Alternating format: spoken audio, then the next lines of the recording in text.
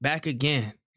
This is kind of festive, man. Listen. Ain't no 2-for-1 sales. Ain't no cheap outs though. This is quality content on a Black Friday, on a day of all sales. You getting some real top tier high end shit. Cause No Cooldown's back, baby. Episode 46. We're back in the building. That man Triple here again, of course, with my podcast partner in crime, Wayne Easy. How are you doing, Ty? I'm doing pretty well. I cannot complain. I'm full of turkey. Bro, I'm not gonna lie. I didn't even have turkey. I ain't gonna lie. I didn't have, it was straight. That's like crazy. It was straight. It was some good ass chicken though. I ain't gonna lie. It was some good ass chicken. That's good too though. That's good too. Oh my gosh, it was so good. I was laughing off everybody's plates though. I'm not gonna lie. The real enjoyment for me over Thanksgiving was looking at everybody's wild ass plates that is posting on Twitter.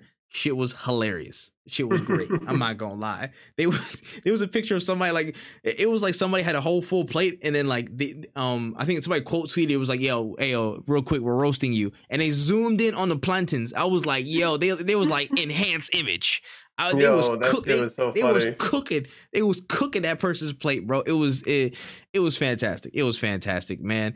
But you know, the best plates is the plates of information you get from this damn podcast almost every week. So make sure you rate it 5 stars for a 5-star meal that you get of information. Make sure you hit that up on Apple Podcast and of course on Spotify. Just search up No Cooldown. We're also available on Stitcher Radio, Google Podcasts, and of course Anchor. Make sure you hit us up there. The video versions, of course, will be on Wotaku channel. It's WOTAKU channel on YouTube. And of course, video versions are now on Spotify as well. So you can check them out, watch video, or have it on audio on Spotify app.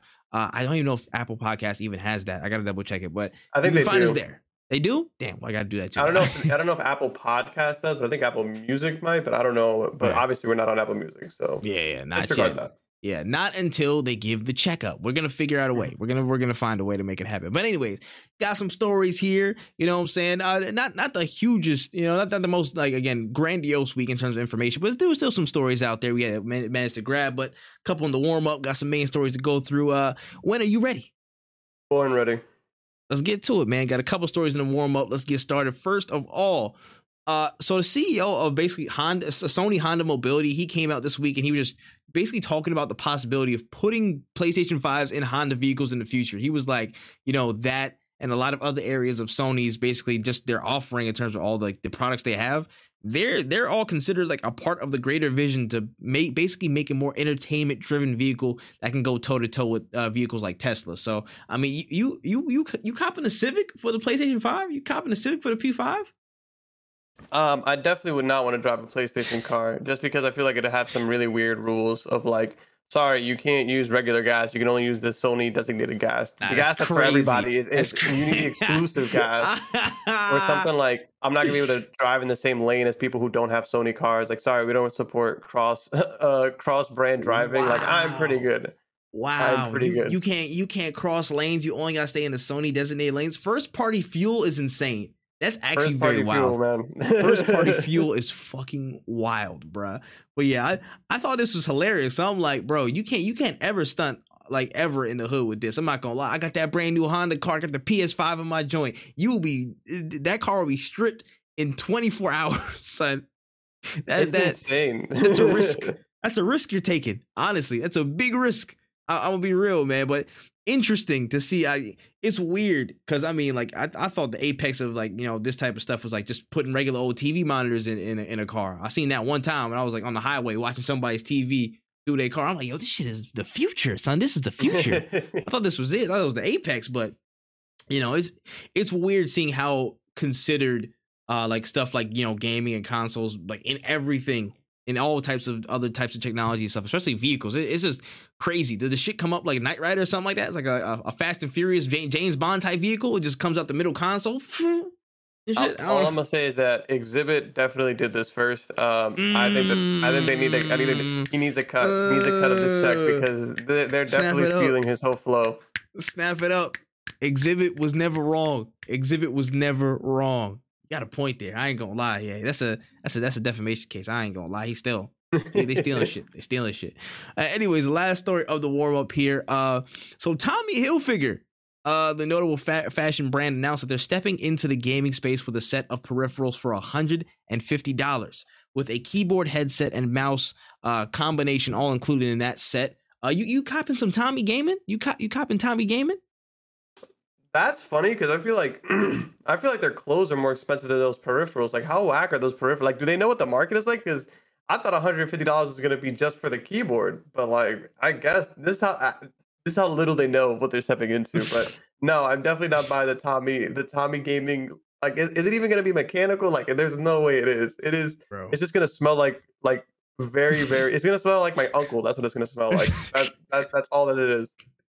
Smell like, oh my goodness, smell like he going on a day. I'm gonna see nephew. Right, bro. This shit is very, very distasteful. I don't care for this shit. I'm not gonna lie. I do not care for this shit at all. I just find it funny how they just think they can step into it as easily. $150 for a keyboard, a mouse, and a headset.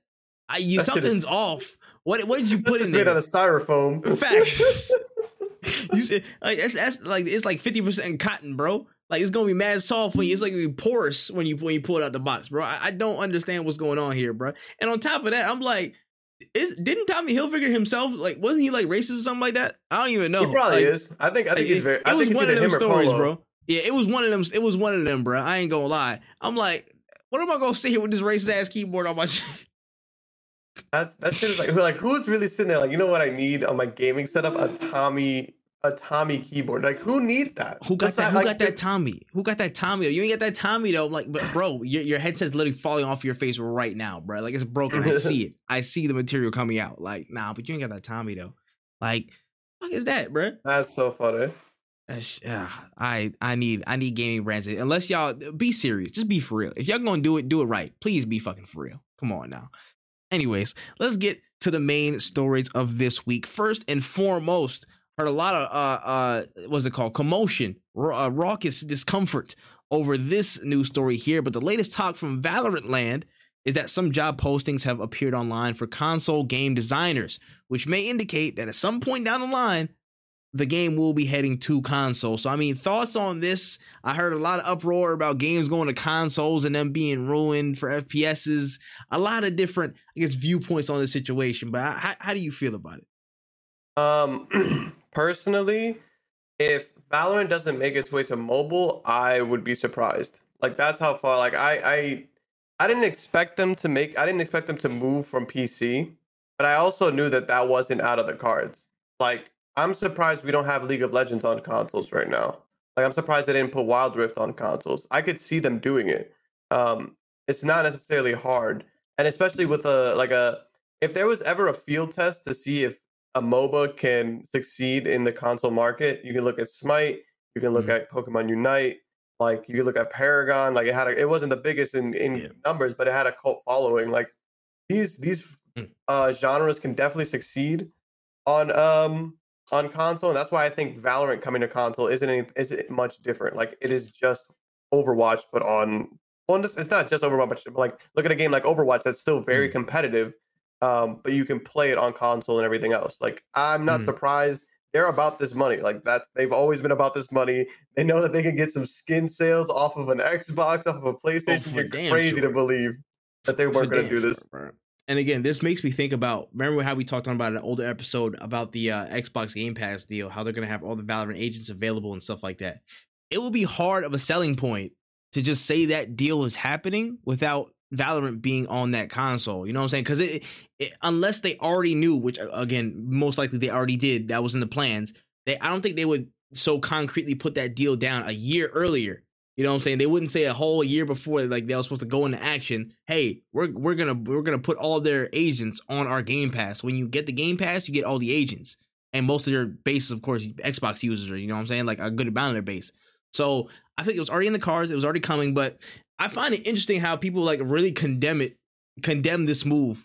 I guess from the standpoint of, oh, you're gonna muddy the game, the controller inputs, the 2-input system, blah blah blah. Controls are gonna ruin it, Like, bro, how many other games have like survived and sometimes even thrive with multiple inputs in their controls. When was that ever like the main crux of things? Honestly, if you guys are getting steady content, you guys doing what you're doing, it shouldn't be too much of a problem. Now, there are blatant examples. I can't name off the top of my head right now where maybe like there was a bit of a discrepancy, but developers can be, you know, privy to that and fix it. But the fact you complaining that controller players get a game, like, and you PC players, you still have superior frame rates, you still have blah blah blah, this, that, and third, higher capabilities, whatever you want to call it. If you losing to console players, that's your fault, bro. That's on you. That's your bad. That is very much your problem. If that's the be all end all of your support for Valorant, then delete the game right now, because they're gonna do what they have to do to make sure it's a successful franchise. As a free game, you're already shooting yourself in the foot by being limited in such, like, you know, you're on only so many platforms. You know what I'm saying? So they knew from the jump, as soon as they hit a successful stride with Valorant, that they were gonna try and expand it to more platforms. Any free game that's within their right mind and actually has sense. Any development team that's making a free game that has sense and sees success, they're going to want to push it to other platforms. That's what everyone does. That's how they're going to make their money and sustain the development cycle. And so they're still staying afloat. So there's nothing y'all can do about it. And I think it's a good move generally. I think it is. Like, games like this can only benefit from again, just adding consoles and stuff like that. It keeps your game afloat longer. And sure, you got to deal with a couple controller people, but at some point, people, I bet you right now, there's at least a few people on Valorant that have somehow like finagled the system and are using controllers on Valorant right now. You know what I'm saying? Like on PC. Yeah. There has to be a few of them. So they're already amongst you in some way, shape, or form. Like, it's not like the Red Scare or something like that, bro. It's just happening. Just live with it, man. I also just don't really think it's that big of a difference. Personally speaking, I play not competitively, I play competitive games every now and then. And if I ever got hit with a controller player going crazy on me, like, maybe they're just probably that good. Like, there's no reason. It really comes down to a skill issue. And honestly, there aren't many games at the top of like the most competitive games in the world are like CSGO, League of Legends, two games that are solely on PC as of right now. But then when you go below it, it's like Fortnite cross-platform, Call of Duty all platforms, Apex, like the list goes on. There's only two that have done it that are still at the top. And the only reason that, but I don't want to say the only reason they're at the top is because they've been around for so long. But like back in the day, nobody was thinking about when League became like when the League became League and set itself like up for history. Nobody was thinking it to themselves at the time, how do we put this on a controller? They were just thinking, how do we keep expanding on this game? And honestly, that's the reason why we don't have it on consoles yet.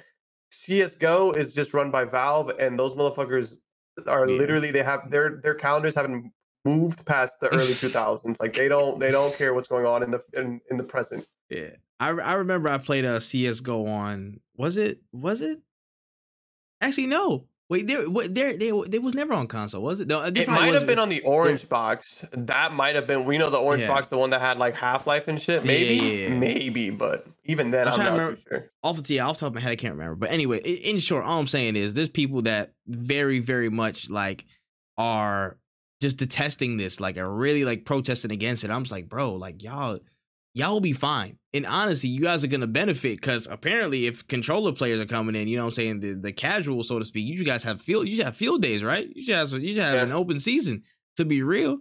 But it is what it is, man. People are gonna complain and do their thing. I don't play this game anyways, but I do want to see games like this that are free, you know what I'm saying, succeed. If people are enjoying it, why not?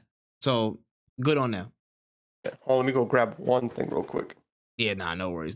It's crazy, man. CS:GO Fireballs is always going to be an enjoyable game to you know, some populations of people. You know what I'm saying? It's just always been the weird thing for me where, again, like people always just hate on expanding the thing. People gatekeep so much for some reason, and I'm just like, bro, your world's not going to change, dog. Just stop being a bitch and just pick up the sticks, bro. Just pick it up. You'll be fine. Absolutely. You'll be okay.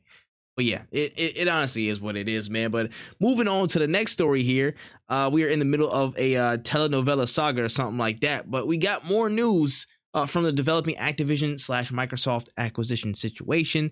So basically, the UK CMA, the Competition Markets Authority, released Sony's official response to the situation. And basically, Sony just going off in this whole document. They're talking about, oh, Microsoft could do all this crazy stuff. They're going to turn into like a crazy, you know what I'm saying, a demon on the market. They're going to raise prices on the consoles. They're going to knock us out of all this, you know, all this different stuff about competition and take it, you know, make it anti-competitive. It's going to be the worst thing that ever happened to the gaming space. Which sounds kind of familiar when you go deeper into the details and see what they're talking about. But I can't really put my finger on it for some reason. It sounds like somebody I know. But, you know, it's a whole bunch of stuff that they listed off. And apparently, Sony have somehow cracked the code on Microsoft as they claim that this move is part of a plot to make PlayStation like Nintendo and not compete in the 18-rated shooter lane. So a lot of strong talk from Sony's perspective, a lot of strong claims, accusations, conjecture. How do you feel about what PlayStation talk about on this, man? Bro, if I was Nintendo, I'd be like, yo, what the fuck they say fuck me for? Like, I like you just caught the meanest stray for no reason. Like, Nintendo doesn't compete in the 18 shooter market because their consoles can't run those games. It's not like they're not sitting there like we don't want money. It's like they don't. You have you played the Call of Duties on the Wii? Those are terrible. I played every single Call of Duty on the Nintendo DS. And let me tell you, it's not worth it. It's very much not worth it. Nintendo doesn't want to be a part of it because they can't do it. Like, can't keep up. Like, imagine playing Warzone. Imagine downloading 200 gigabytes on your Switch to play Warzone. That shit will explode. That shit will explode. We can't even play Pokemon, and you want people to b-hop and slide cancel all over that big map? Yeah, okay, buddy. All right. We don't even have Ethernet ports on the back of the console stand, and you want us to play Warzone? Yeah, no. Good luck. I do think that Microsoft owning Call of Duty is unfortunately a big, like, I don't want to say monopoly, but a big stake in all the 18-year-old shooters or whatever, because there's only like 3 that matter at this point. We have Valorant is what I would consider one, but even then I don't even know if we would consider that 18. But anyways, Valorant, Apex, Overwatch, Call of Duty. Battlefield is dead. There's really not many 18-year-old shooters. So for Microsoft to take away Call of Duty, I understand why Sony's like, yo, that's not fair because they don't have Valorant because Valorant's not on console yet. Or if it is. Overwatch is on console, but they also own Overwatch. Never mind. So actually they can't even say Overwatch because Xbox owns Overwatch. You know, maybe Sony might be onto something. I'm not saying they are. I'm just saying like I'm going through it right now, and it's kind of looking bad. But yeah, no, it's kind of sucks because I don't even think it's more so like it sucks because if Battlefield was still around, I love how I'm talking about it as if it's not getting updates, but it's dead for me. If Battlefield was still around, this wouldn't be an issue. Like we'd be like, bro, we're just gonna just buy Battlefield. This gonna be lit. But there kind of really isn't a Call of Duty-esque game outside of maybe Apex. But even then, Apex, EA, and Xbox have a pretty cool relationship. Like they're not owned by each other, but like they collaborate often. Exactly. So it's like, yeah, you guys might really not have a place to lay your head at night when it comes to these games because there's not really much unless you guys want to tell Bungie to do something. It's kind of quiet for y'all. I mean, like. I would also say that I'm not gonna lie, they do have Bungie in the cut for one, and Destiny is a really big game. It's not Call of Duty size, but it is a big game they've established over the past decade. And also, let's be real. What's the last FPS Sony game that y'all really like? Do you think they care as much about that outside of Killzone? When's the last time you heard from Killzone? Please enlighten me. They told Guerrilla made Horizon. The people who made Killzone now make Horizon. Exactly. That's also they like I think that might have been y'all fault. Exactly. They said fuck FPSs because they don't care about it like that. I'm not gonna lie. It's only a problem. It's cool when they do it. It's a problem when I do it. This is literally like half of the situation right now. I can't even front. This is literally like a lot of it, bro. I can concede the fact that it is a little bit scary that a big breadwinner in the shooter space can get swallowed up by Xbox. Again, there is the level of fear of the monopoly that I will always acknowledge because I am not going to sit here and be like, pro big business. I'm not going to be pro, monopoly and stuff like that. I want competition because I think competition breeds quality from all sides because everybody's trying to up their game. I agree with that. But at the same on the same token, like how is Sony gonna sit up here and tell you about all the things that they can do? Microsoft can't. They might do this. They might do all that. They might do that. But then Xbox has been trying to extend the olive branch as soon as stuff's been announced. And we can also get into that story later because another one story came out about it. But they've been trying to extend their hand and say, hey, listen, we know how big this is and we're not going to take it away from you. We can, but we're not going to. You know what I'm saying? Because of what's going on. But it's like they're trying to, from how statements have come out, it feels like Microsoft has been at least somewhat rational about this. And then Sony's taking it to the depths. And they're like, yo, nah, they about to go on demon mode. They about to ruin the whole industry. Y'all need to stop it right now. And then Xbox looking at them like, bro, what do we do? We just want this one thing. Like, this is not even our intention. And again, just to specify what's going on, if you guys need to see the article, man, it's like, what's it called? I don't know exactly where to find it. You might find it on Twitter somewhere. I'll find this link in a second. But basically, they just talk about, list all the reasoning for all the theory. Basically, it was like theories. It literally said theories of what could happen if they buy it. They were literally conspiracy theorizing about what Microsoft would do with Activision stuff when they got it. And it was just funny to me. But like half of it is literally like raising console prices, taking this thing away from it, having exclusives on their services that other people cannot use. Word for word, the same things that Sony has been doing for the past decade plus with games like Call of Duty. And I'm just like, do y'all not see the irony? Do y'all not see that? Do you not see how hypocritical this sounds? How adamant you're fighting about things that you've established as the main console,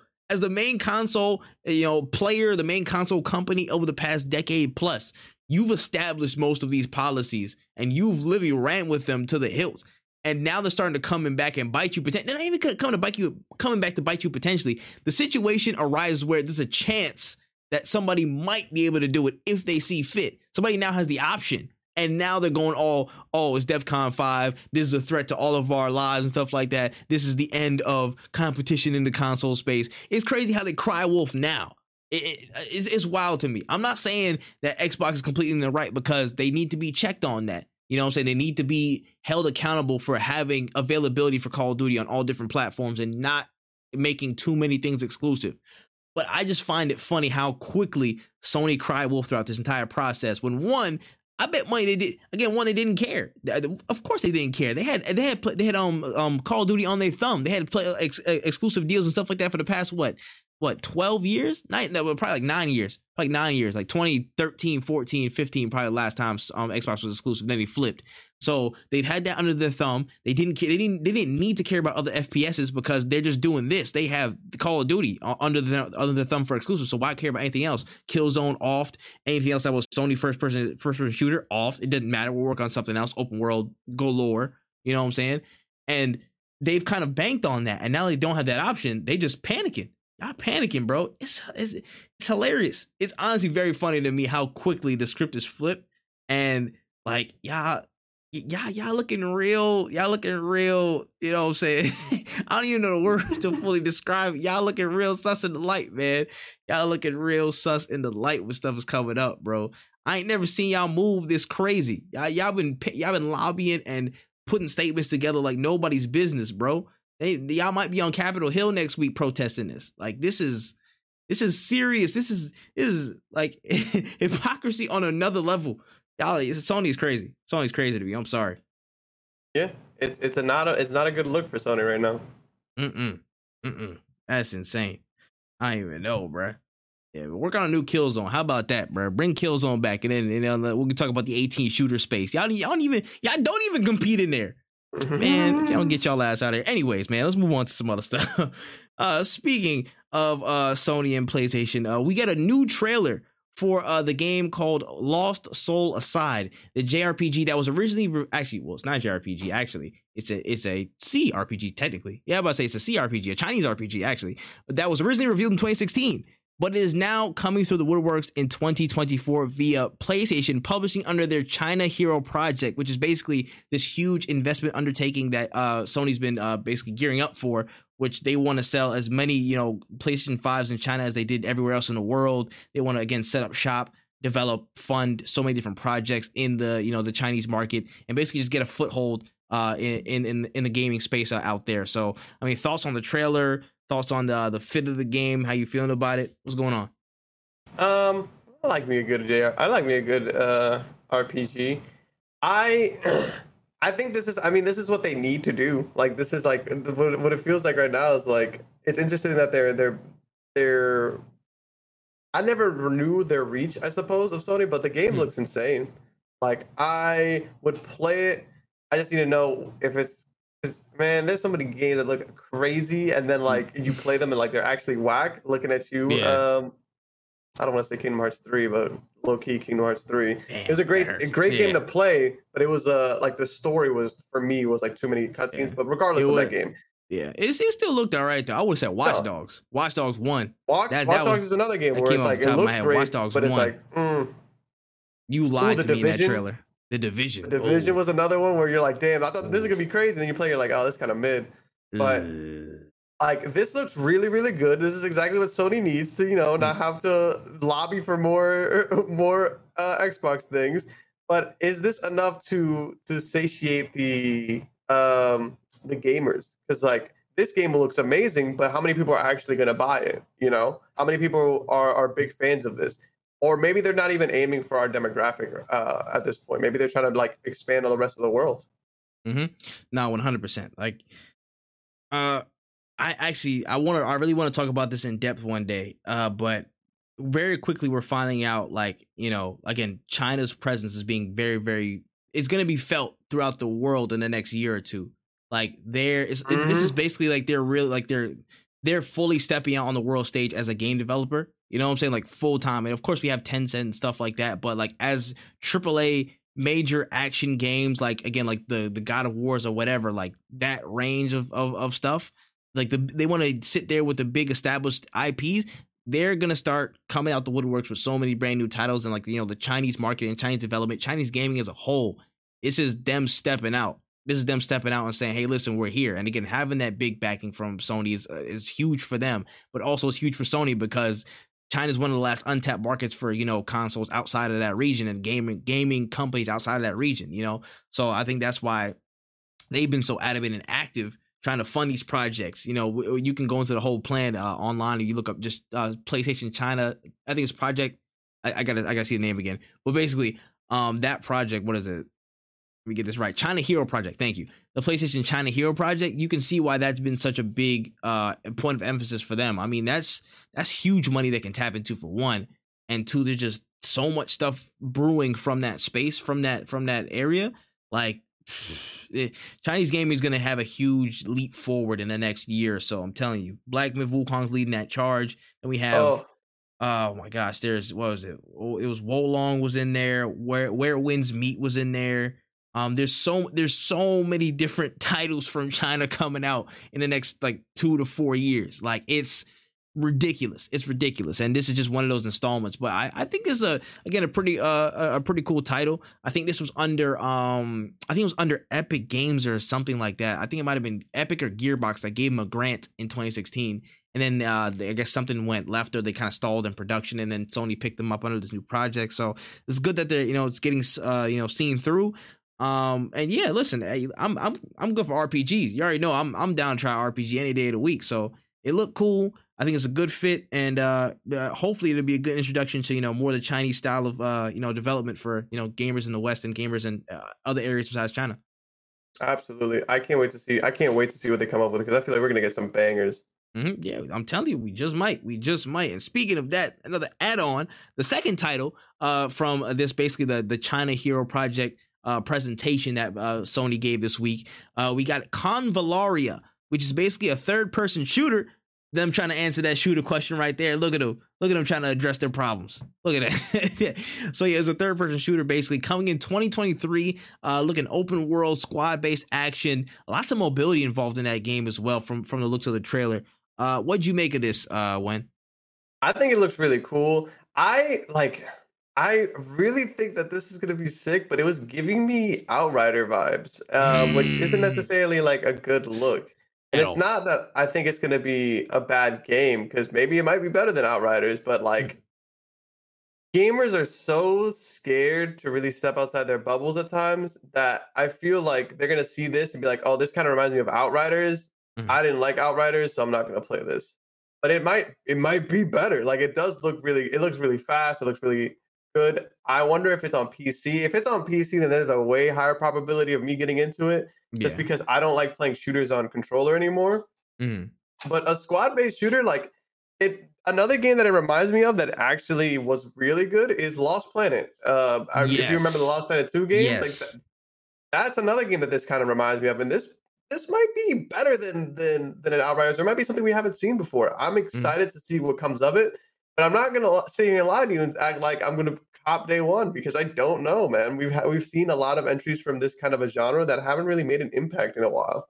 Mhm. Yeah. I am kind of skeptical, but also kind of hopeful that a game like this can really, again, trying to make something happen. It doesn't look as smooth as like say maybe a Warframe, but Warframe's had years to really flourish and Oof. develop.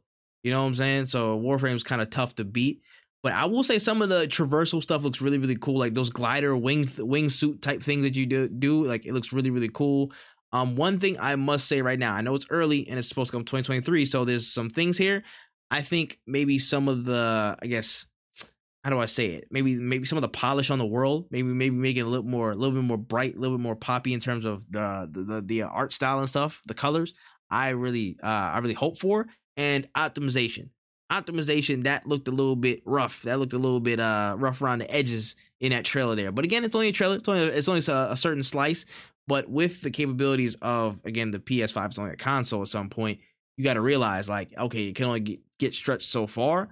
I wonder how the open world, that level of movement in the bosses and stuff, and just enemy types and all that, and how will everything factor into the performance of it on PlayStation 5. So hopefully it turns out well. And if it does, they actually shut me up and said, hey, listen, you guys got a decent shooter in there. You know what I'm saying? An 18-year-old shooter market. You might be in there somewhere. You ain't no Call of Duty, but you know what I'm saying? You got something there, and I can actually support your argument a little bit more. But for now, I'm just gonna say, we'll keep an eye on it though. We'll keep an eye on it. Looks interesting. Yeah, it definitely looks interesting. Um, we'll see. Yeah, we will see, honestly.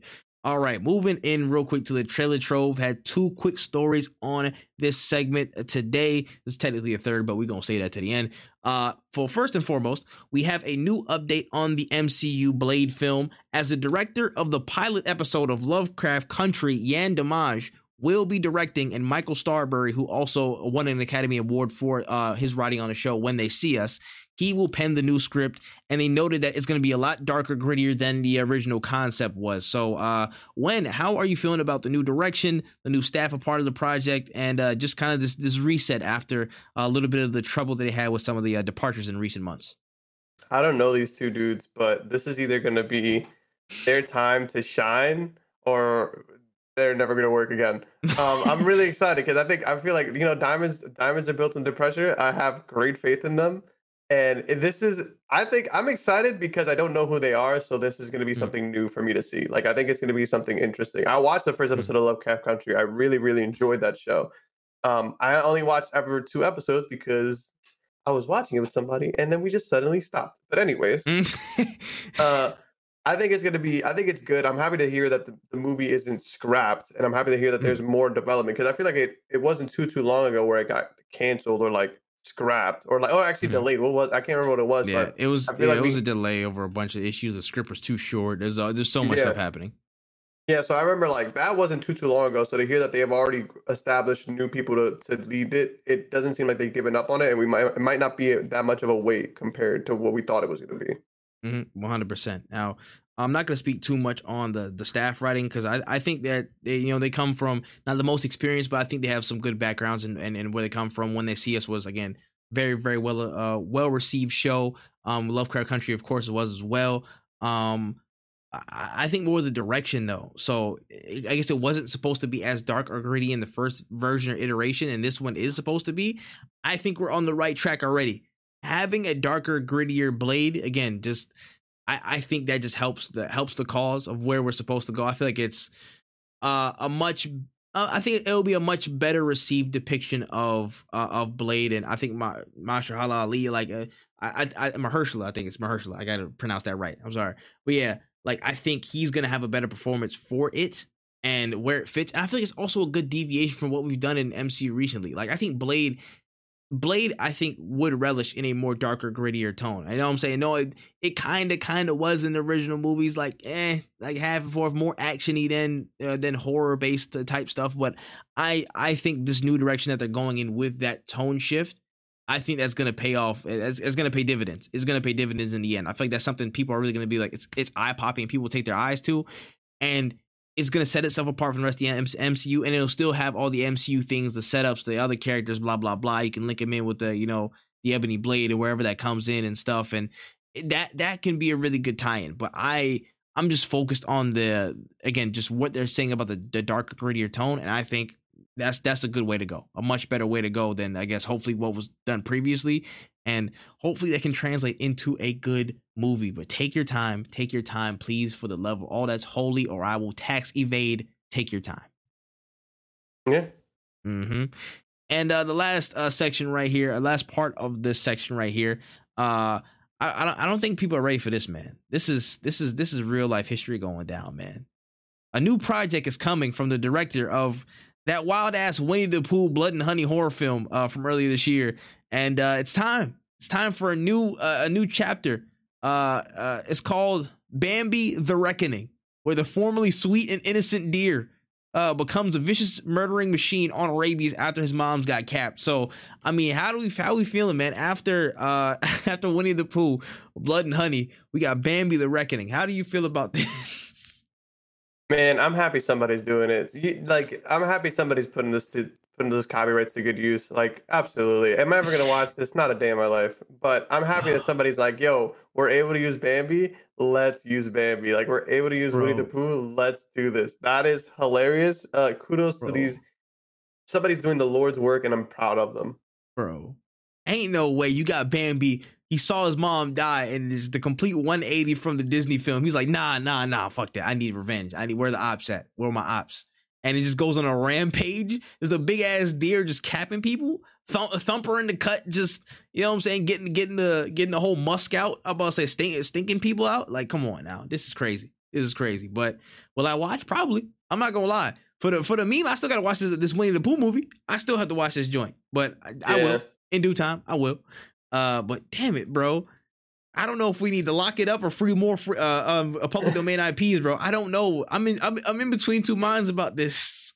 I want to see 101 Dalmatians, but they're all like carnivores. Do it. I want to see everything. I want the aristocrats that like kill people. Like do it all at this point.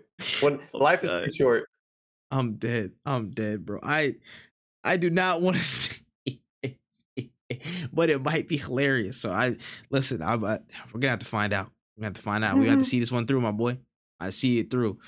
Anyways, moving through the rest of the stories on the pod today. So apparently the Alien franchise may be getting a new pair of installments in basically its whole series with a whole brand new AAA horror survival game, potentially taking inspiration from Dead Space and Resident Evil, apparently set for a holiday 2023 release window, grain of salt. And there's also rumors swirling about a potential Alien Isolation sequel coming as well. So, I mean, thoughts on all this? I'm seeing a lot of people dip into the horror game market, and I don't know if that's because of like, I don't know why. I don't want to say I don't know why, but I remember like at one point we had like a huge surge in zombie games. Mm-hmm. Correct me if I'm wrong, but there was a couple absolutely. years where all we did was play. All we had were like zombie games getting released, and like I don't know if that's just like connected to like any kind of content creation, but I have a feeling that like the increase in horror games has been like correlated to the increase in people watching horror game related YouTube videos. Yeah. So it's like I wonder if they're just like trying to like if there's going to be a big surge of horror games to come for like the next 2 or 3 years, because I feel like we've had so many be either announced or coming out. Like we have Callisto and Dead Space within a month. Like that's insane. We didn't have something like this for a while. Ever since this has been a horror game renaissance. I'm not gonna lie. Like there's been so many horror games coming out the woodworks and so many, again, different experiences. I think ever since, when did the first Resident Evil remake come out? When did that first one come out? Oh my God, that was a while ago. I feel like from there was like the first major seed of stuff popping back up, and it was like I'm not sure if that was before or after Outlast 2, but it was like that. It was like one drop. It felt like it was like drizzle before the rain, and now we're getting Alan Wake 2. We're getting all this stuff being announced and coming out in the next year or so. It's just we're in the middle of a literal horror game renaissance, and you know what? I'm not mad at it. It could be correlated to YouTubers. It could be correlated to all that. I'm not going to play half of it because I'm shook, but it is what it is. That's none of y'all business. But I will say this. Alien does definitely have a place in this. And I feel like at some point down the line, somebody needs to rate all of these and see how they actually stood up to the test and who were actually the best of this new, I guess, resurgent horror generation. Because let's keep it a stack. I ain't going to lie. If I had to put my money on somebody at some point, Alien might be one of those ones. I played a good 40 minutes of Alien Isolation. I have not gone back since. That joint scared the life out of me, bro. It's a fantastic game. And I'm not afraid to say it. I did play 40 minutes, and I did turn it off, and I did delete it. What? Now what? What you gonna do?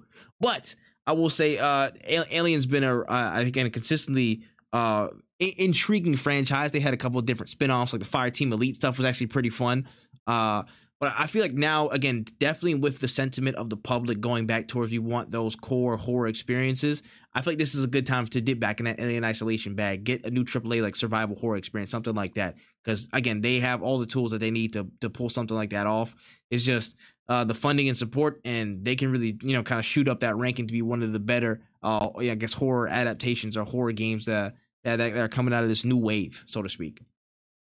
Yeah, I definitely think that they're in a good spot right now. I feel like the Alien games, we've kind of moved past the Colonial Marines era, and now we're seeing a lot more people are interested in the franchise. As long as they're putting out quality games, I could see them becoming a real playmaker in the space. 100%. I agree. Alien definitely. I would kind of, if I have the strength to finish Isolation, I would check out for this one. I don't know if I have the strength though. I don't have that. We don't have the capacity. We don't have the capacity. I played that game one time on stream, and I was like, I don't need this in my life, actually. Bro, like my heart rate was actually like it through the roof. Like it was bad. I got such bad of a rush from that. Not in the good way. It was disgusting. But anyways, moving on to the next story here. According to the technical director of Respawn, the skill-based matchmaking model is set to change for Apex Legends. So, of course, the previous setup was, you're kind of going into games based on the skill rating on the highest rated person in your party. But now it's changing to something that we don't know just yet. So, do you think this is a good change, Wen? And what would you potentially change it to if you had the chance? I think that this is a good change. I think skill-based matchmaking can really make or break a game. The reason I say that is because, like, as somebody who plays the game casually, it sucks when I play with my friends who also play the game casually, and because like I'll play with, let's say I'll play with like Cozy Chris and Chauce, and like we go crazy, so like my skill gets boosted up, and then I go play with like my girlfriend and our friends from college, and like none of us play this game consistently. I'm still in the same lobbies that I was in when I was playing with Chauce. Like that kind of stuff is what really sucks, is that I'm really not trying to sweat all the time. So if it's something of like I'm gonna combine everybody's MMRs, and then we're gonna like get the perfect level for everyone, then yes, this is absolutely what we need. But if it's something along the lines of like I don't even know. I just know that right now Hubs in Apex isn't fun, no matter who I play with, and that shouldn't be a thing. Yeah, I 100% agree. This is something that needed to happen for a long time. Honestly, again, you're killing most of the fan base by creating such a tight pool of skill-based matchmaking. I think the game would benefit from definitely a loosening of some of those I guess algorithms or whatever you guys use or whatever systems you use to figure out who goes into what game with what competition. Again, case in point, it's simple, man. Same point that Wen said. Like, we go into these games and you're dealing with like three different squads of pred trails you see coming off the shoot, and you're like, bro, I just want to chill on a couple games. I just want to try and win a couple games. That's it. You can't even make it out your whole drop area. You know what I'm saying? You're getting capped by most people who've been playing this like nonstop, sweating their lives out. Like, it to the casual audience and to where most of the player base comes from, it's not sustainable. You know what I'm saying? And that's where numbers, I think that's one of the main reasons where numbers have dwindled, because you haven't taken care of the casual audience that wants to, play this game more consistently, have it in a rotation, but they're constantly getting snuffed out by being, again, incentivized to only be in either pubs or ranked. You're getting pushed to ranked. You're dealing with the same people you're dealing with in pubs. You know what I'm saying? And all you have is LTMs, and LTMs only last for so long, and you're just dealing with the hodgepodge. Sometimes you just want to play vanilla, but play often and have a good time. And you can't do that when both ranked and pubs are filled with the same groups of people that you're running into. It's just not sustainable. So hopefully they change something a little bit more forgiving and a little bit more open to where people have some more enjoyable experiences. Yeah. It's sad because it took them this long to realize, people are not having fun in our game, which is something that I feel like you should be aware of way sooner. Mm-hmm. Yeah, it's kind of like, having fun in the game should be top of mind. But who's counting? Who's really counting? Anyways, saw an interesting little article from the God of War director Eric Williams, God of War Ragnarok director Eric Williams. He went on record this week to state that if Konami will be willing to give that license out, let us have it for a second, him and Sony Santa Monica would be really excited to make a Castlevania game. Now, again, Castlevania hasn't really had a full-fledged AAA console game since Lords of Shadow 2. But it was an interesting note. Now, I know, of course, there's nothing, set in stone, not even speculation. It's just a funny thing. But, I mean, would Sony Santa Monica be a good fit for Castlevania? I mean, if not, who would be a good fit for Castlevania? Because we haven't heard anything notable from this since literally the anime on Netflix, or the show on Netflix. I think Sony is probably one of the few people that could actually do it well. I think Sony, maybe Insomniac. They make really good mechanically sound games that are fun to play. Maybe not Insomniac, but I think that they could figure something out. It really depends on what the Wolverine gameplay is like. But anyways, I think Santa Monica would be the best people to give it to, period, just because of just think of God of War combat. You could switch out the Chaos Blades and give Kratos a whip, and I think that it would play very similar. I think that would be an amazing game. Honestly, I don't know why Konami hasn't done this sooner. Maybe work out a very small deal, because even if all you do is give the license and say, I want a small percentage of the money back, and you guys figure out the rest, that game is going to sell. And if you're not developing it, what are you losing out on here, really? Facts. You take a little bit of a cut. That's it. Take your percentage and just chill out, bro. You got royalties off the name you get because you're selling units. So yeah, this is the crazy thing for me. I'm like, bro, this is one of those times where I'm like, we don't really have to guess.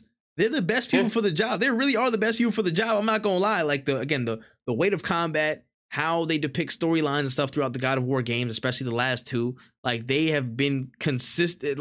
I can see literally how a lot of God of War plays.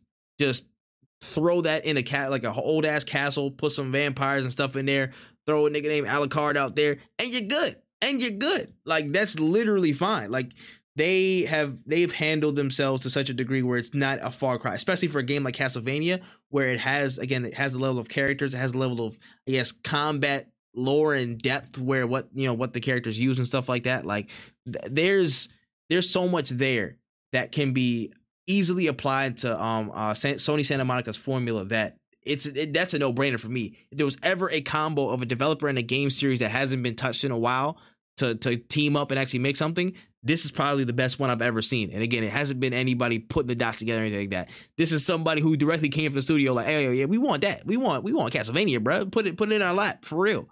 So I really hope something like this comes to pass soon. I really do. This would have people jumping. I'm not gonna lie. Like especially after Ragnarok, you know what I'm saying? That after the course of this game is done, I don't think there's really much maybe there's DLC coming, probably not.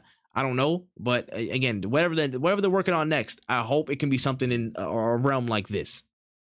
Yeah, I think it would be a really sick game. Even if God of War ends up becoming a trilogy, or regardless, this could always be after God of War, and it just doesn't make sense if you're not going to use the license, might as well let somebody else use it. Facts, man. We need to have a real conversation about some of these dope IPs that are just collecting dust, man. People need to really get a move on with some of that stuff, bro. But anyways, remember how we were talking about how, Sony and Microsoft going crazy, doing all this telenovela bullshit. there was a little extra add-on we saw this week as well. I know they've been going back and forth, but apparently this is news to us. But around the time that this deal was getting announced and they were trying to figure out how to go about things, one of the first calls that the Microsoft team and Phil Spencer made was to Sony. And they apparently offered Sony a 10-year deal to keep Call of Duty on PlayStation, with the intention, of course, to keep a multi-platform and not take it off. Now, Sony declined comment when people asked them about it, but I feel like there might be a grain of truth there. Might be a grain of truth in that. So, I mean, is this reasonable? How do you feel about this? What's going on? It truthfully, to me, really depends on is Call of Duty like what the deal was, because you could offer me a 10-year deal, but what am I giving up for it? You're not just giving it to me for free. You know, you're not just doing this. Like, why would you buy Call of Duty and then offer me a deal for me not to give you anything? What's the point of paying for Call of Duty at that point? You know what I'm saying? So ultimately, I feel like I want to know what's in the 10-year deal. Like, what do they offer them? Or maybe it was something along the lines of like, why do I need a 10-year deal for you to be on my system when it was always on my system, kind of thing. It could have been, I don't know if it's a pride thing. I really would have loved to see what the deal was. Like, I want to know what they offered them. I want to know how much money. Maybe it was like a money thing. Maybe it was like you got to put God of War on our shit. Like, I don't know, but I really want to know what entailed, because that would be interesting to, like, if Call of Duty ends up not on PlayStation in 2 years or 3 years, as a system owner, I'm gonna be like, yo, what? Why can't I play Call of Duty? Why did you guys say no to this type thing? Show me the console facts, bro. Show me the console facts. I just want to know. You know what I'm saying? Show the fire in print, baby. But I think in terms of at least the duration, that's actually pretty reasonable of a deal to make in terms of the duration. We don't know any of the details besides that, but I think that 10 years, literally out the gate, they told you, listen, for a decade, 10 Call of Duties. We're gonna make sure that we're gonna have it on your console, because again, we've gone through this a million times. We can go through it a million more. What good does a worldwide multi-platform selling franchise do when you cut off half its player base or a good portion of it and sell exclusively on another platform? Maybe over time it might rectify itself, but the hit you would take immediately is immeasurable. That's an immeasurable hit. And people are still very loyal to the piece of plastic that they own and not necessarily the game franchise. Of course, you'll have a lot of movers, but I don't think it would be enough to fully sustain, something like that, a move like that. Maybe it feels like around Black Ops 2 era, you could make that argument and be like, yo, yeah, people would definitely move for this. They would move right now because Call of Duty was white hot. You couldn't touch them. There was nothing you could do. Call of Duty was the best franchise on earth at one point. You know what I'm saying? They were the biggest. So it's a different ball game, man. It's a different ball game. Again, we need to see the details of what's going on to really get a fine sense of, okay, was it reasonable for Sony? Actually, what were they giving up? And I would have a feeling. I have a feeling that it wasn't too crazy. It's like, listen, you just gonna we're gonna have mostly the same stuff, but we're probably gonna do some of what you guys did and have some early exclusives. Maybe put some stuff 30 days early on the Game Pass. And then Sony was like, nah, son, I'm not with that. I don't like it. I don't like it. I'm not here. I'm not here for it. So we'll see in due time, but it's just interesting to see how toxic of a situation has gotten. You know what I'm saying? And again, maybe 1 or 2 years ago, we thought Call of Duty was like on its way out the gutter, but it's looking stronger than ever, man. Stronger than ever. You see how they fight. You see how they fighting over them. You know what I'm saying? Yeah. And it's funny because I don't even feel like this is a good year for Call of Duty. I feel like it's been very not mediocre, but it hasn't been like standoutish as I thought a Modern Warfare 2 release would be. Like I don't really hear much about this game as much as I did.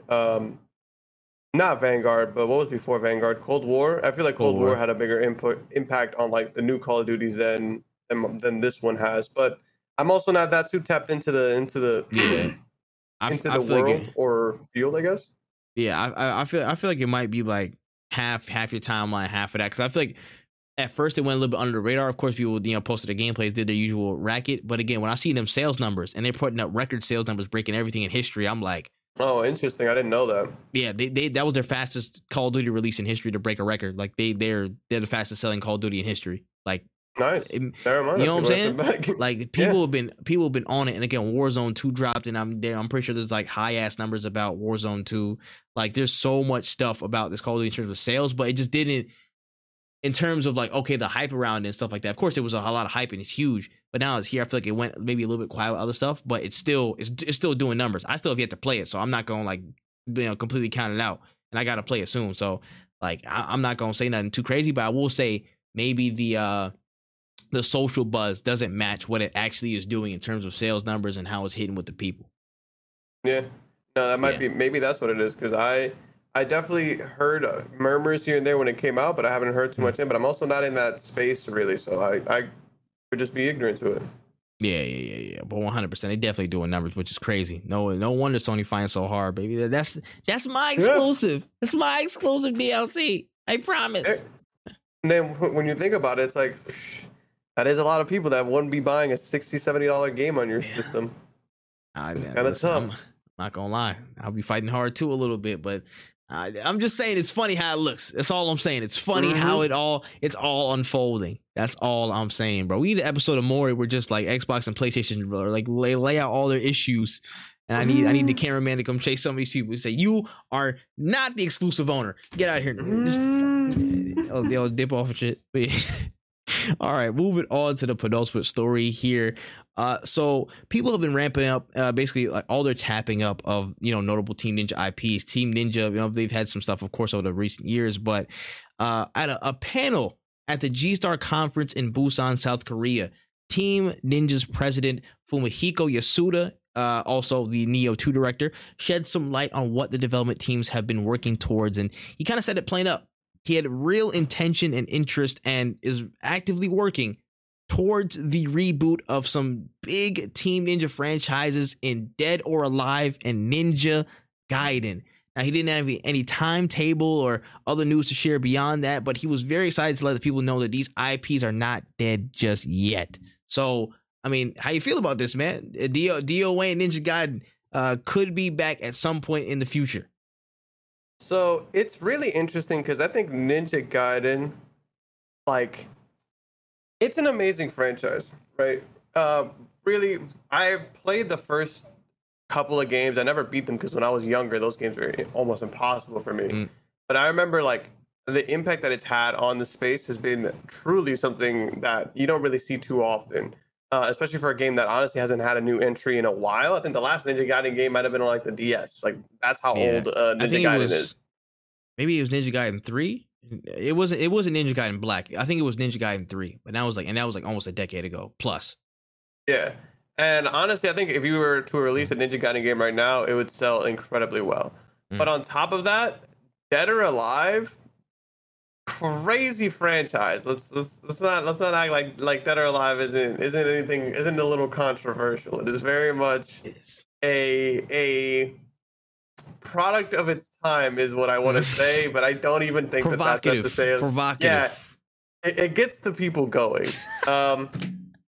It's an amazing, and it's funny because I played Dead or Alive with Panda. Like I downloaded it, and I remember we were playing it and it was fun. Like it was actually a really fun fighting game.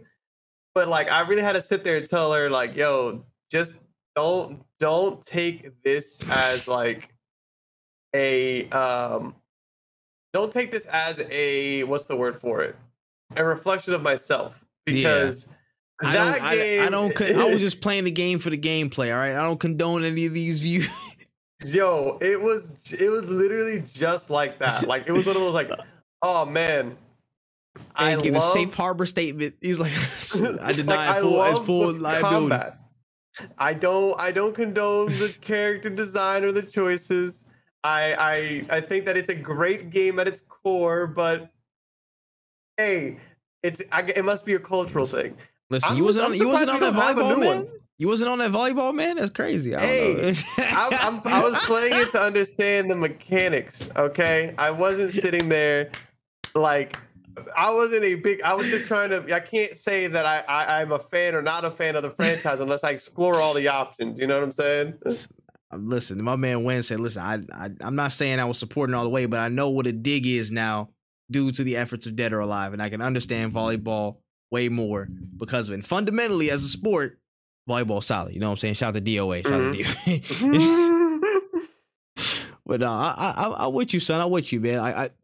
This is exactly what we're talking about earlier. Like franchise that have been collecting dust on some really great IPs that have just been dormant. You know what I'm saying? I ain't played too much DOA, so I can't speak on it so much. But Ninja Gaiden, let me tell y'all something about Ninja Gaiden real quick. Ninja Gaiden would sell like hotcakes. It would sell like hotcakes, bro. I'm telling you, I feel like I had a real this game almost brought me on the verge of tears as a kid. Ninja Gaiden Black, it almost brought me on the verge of tears as a child. I'm not gonna lie. I tried to play it. I was getting my ass beat. But I have a very fond respect for this game because I remember watching my brother play it all the time and stuff. Like, this was a very, very dope game. And of course, it's freaking Hayabusa, bro. Like, again, cool ass ninja doing a bunch of dope ass stuff. Like, this is what dreams are made of. In my opinion, this is one of my most underrated franchises that I've enjoyed throughout my life. That, again, it's been so long since there's something that came from it. This would do so well, and especially in a time where the Soulsborne genre has gone wild. You know what I'm saying? It's going like rampant, and this is a very related, I guess, type of lane of gameplay, especially. But just, again, the speed is kind of different. But I feel like people would enjoy that in the Soulsborne lane even more.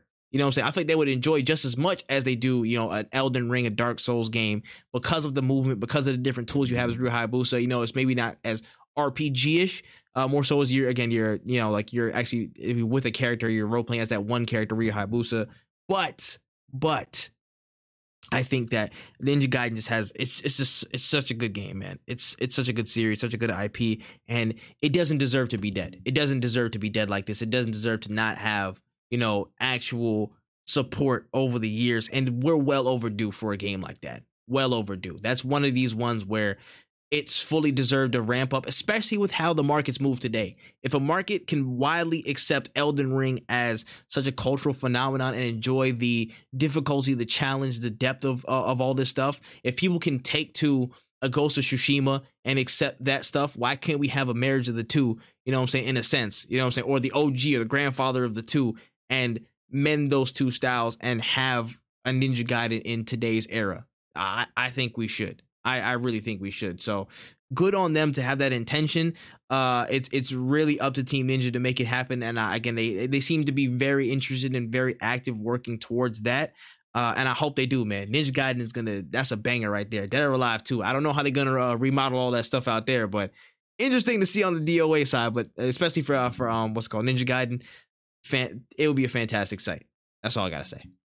1000%. I would love to see it. I think that this game is due for a new installment. Oh no! What? Absolutely. Much needed. All right, let's keep it moving to the final segment of the day. If we can get our correspondent in here, let's see if we can find him in time. But basically, y'all, we're going to take a little bit of time out of this pod and kind of do half and half. We usually do these in separate episodes. But if you are now listening, it is time for kind of a little bit of a spoiler cast on Wakanda Forever. That's right. Black Panther Wakanda Forever is in the building. The camera has now changed. Let me go fix this while we're here. If you are not willing to get spoiled, if you do not care about your own life, if you do not have sanctity over your own facilities as a MCU watcher, get the hell out of Dodge. Move. Go somewhere. Please. I need y'all to dip out, bro. To be real. I love y'all. You know what I'm saying? Make sure you rate us 5 stars on Apple Podcasts and Spotify. Just search up No Cooldown. We should be right there. But after you do that, go. Because we don't want to spoil you. We don't want to spoil you. At all. All right, we good? Yes, sir. I think I'm good on my side, yeah. All right, good to go. All right, cool. Going to move in to the discussion about Wakanda Forever. But before we do that, let's please give a round of applause and a welcome our esteemed MCU consultant, the man himself. It's not a fridge if you don't got no sauce. Charles the Sauce is in the building, ladies and gentlemen. How are we doing, Charles? Oh, we good, bro. I appreciate y'all for having me. How y'all feeling, man? How y'all feeling? This is not too bad, man. Not too bad. Pretty Better good, now pretty that you're good. here, bruh. You know what I'm saying? It's been a little bit since you've been on the pod. You know what I'm saying? Since the last, what was it? It was Multiverse of Madness, wasn't it? Yep. Yeah, Multiverse of Madness, bro. I'm still tight. Yeah, I didn't like that whole other scene, bro. You and Ninjas didn't like that the music scene, but that's another thing. It's another thing for another day. Go watch the video if you want my response to that. I've already talked about it like 7 times. Go check that video, man. We'll talk with Chad on YouTube. But I mean, it's pretty much open season. I don't even have too much notes for this, honestly, man. We can talk about a couple of different things: the story, the cast, performances / characters, how Chadwick was treated, his presence in the film, the MCU lore, the portrayals of stuff, next steps, standout moments. But let's kind of start with just the macro general impressions of what you thought about the movie, and we can transition to story. But let's hand it off to our correspondent first. Chauce, please kick us off. Initial thoughts. I was thinking like, wow. Going into the movie, I was skeptical. I wasn't sure if there was anybody who could carry the movie with Chadwick's passing, because he was very central to of course, the original Black Panther, being the lead character, but also just being a dynamic character within the entirety of the Marvel MCU universe. Whether it be Civil War, his role there, he just placed himself everywhere and just did it in such a way that he became such a memorable figure within the cast. And so, without there being a Chadwick Boseman to play Black Panther, to lead this movie, I was a little skeptical, I will say. But I think that in Chadwick's unfortunate passing, everybody stepped the hell up. Everybody stepped up. That movie meant something to them, and you can tell. And like, even in his death, he brought so much to that movie that even if he was alive, he probably wouldn't have, if that makes sense. So I think that this movie was great, and I was wrong about a lot of things. I was wrong, and I'm glad to say I was wrong. So yeah, I agree with you. Honestly, from my perspective, it's hard. You don't see a lot of movies these days just speaking on just how well they handled the turnaround. Let's be real. Like, yeah. Again, first and foremost, movies, if they have any type of liability on them, like they would get cut, stopped, they would get reworked before anything even happened. So they apparently, again, at the time, the script was already finished by the time, Chadwick was about to pass and stuff, according to what everybody's been saying. So they went through this huge loss, and you would only expect, kind of disaster. Things would kind of turn left because of all the readjustments you have to do, all the extra work you have to put in, all this. You have to adjust to life on set without the star of the show and the person that you love so dearly. You know what I'm saying? That's hard to take. That's hard to really adjust to and with. You know what I'm saying? But I can say this: out of every movie that I know of that has had to adjust, remake a new script, just basically rebalance themselves after something happened, this was the best possible outcome. This was probably the best possible outcome given the circumstances of what happened. This was such a good story considering everything. It blended real life, and it blended again the MCU universe with the celebration of Chadwick and how people adjusted to it. The themes that they played on were very, very strong. I think there were some concessions that had to be made, which I think in essence they did pay off for the most part. Again, there's not going to be to me as much action in the film as the first one was, but there was definite reason for that, and there was definite build up to certain things in it. Just how everybody stepped up, man. Like, literally, it's like I see what you're saying in that point. Like, because if Chadwick was still here, I feel like everybody would still be good, but they wouldn't have taken it to that level.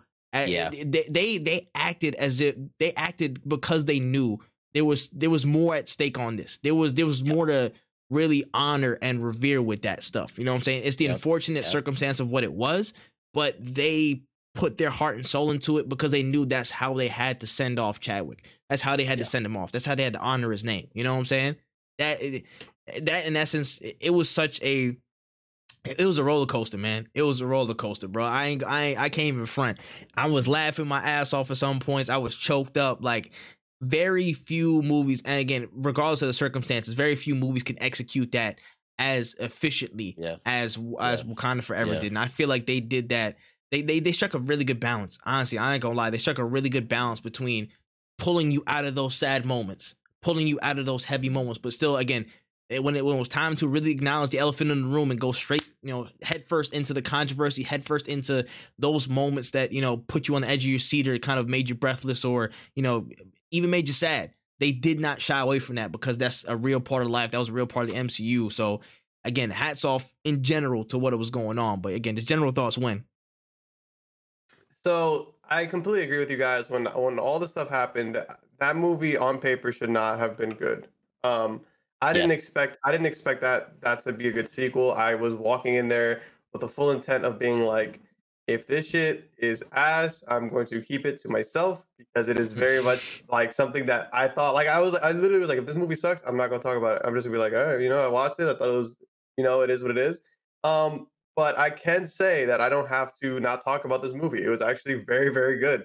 From the beginning to the end, you could definitely tell that it was very much a lot of love in it even from the side that I wasn't expecting the love to be there. Like Mhm. I know how much Marvel cares for their characters and cares for their people, but I genuinely wasn't expecting like that much fucking love. And it was something that they didn't shy away from, which I thought was beautiful because like any other movie could have just been like, oh well, we're just gonna kill the character off, like any. And it's funny because like I remember like this is like a weird example, but I remember watching Mamma Mia 2 with my Yep. girlfriend, and that is a spoiler alert, but Meryl Streep is not in it, and I think that's who Damn it! it Wait, is. She's what? not? Like, and then Shit. and it's such Bullshit. a funny movie because that's like she is the character in that movie, and like when she passed, it was kind of like sad, but like Mm. you would have thought that compared to what they did for like Chadwick, it was like, damn, maybe you guys need to step up to this level because Mm. this is a real passing. Like, I feel this shit. And even if you're not a huge fan of Chadwick Boseman, or even if you weren't even tapped in, I feel like um, the only I feel like if you were to watch this in 20 years or in 30 years, where like the conversation about Chadwick Boseman is like a little bit more died down, or people maybe we're not talking about Black Panther at the time. I hope that's not the case, but like Mm. if you're to watch these two movies, watch Black Panther 1 and then watch Black Panther 2, you could tell like the heart behind it. You could feel the sadness.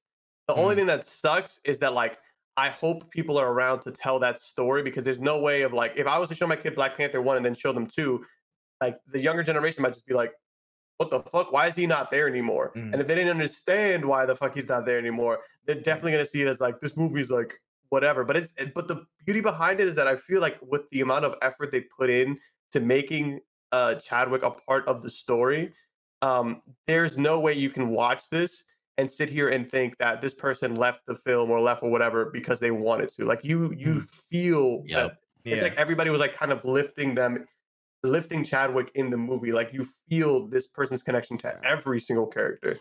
That was Yep. pure. That was memorial in movie form if I ever saw it. That Oh, was yeah. how you revere a person in any way, shape, or form in a movie. Like someone that was so Yep. integral to the story.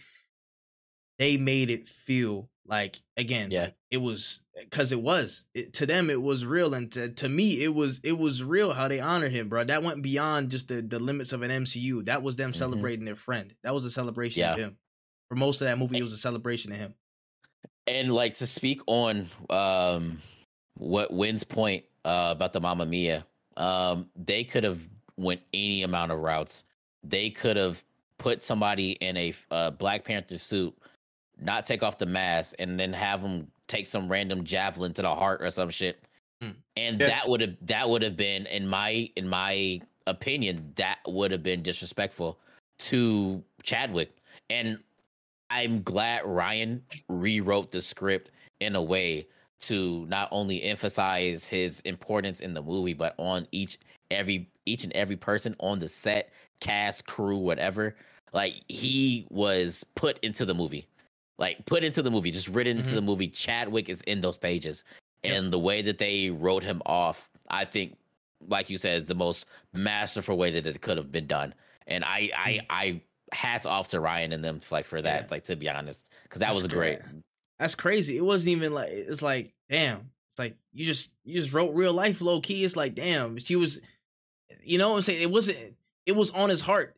That's something you can't like think of and conjure up. That's something that's on your heart, bro. Like it's the unfortunate part of the situation. Like, you know what I'm saying? T'Challa dies from a disease he didn't tell Shuri about in time to construct a fake heart for, or the artificial, you know what I'm saying, like ancient herb. Like, Yeah. that's tough, but that was the part of the reality of the situation. That's Yeah. derived from what happened. You know what I'm saying? Yeah. And it's heartbreaking. It's beautiful. It's poetic. It's fitting. That was Yeah. really, in terms of that, it was really that.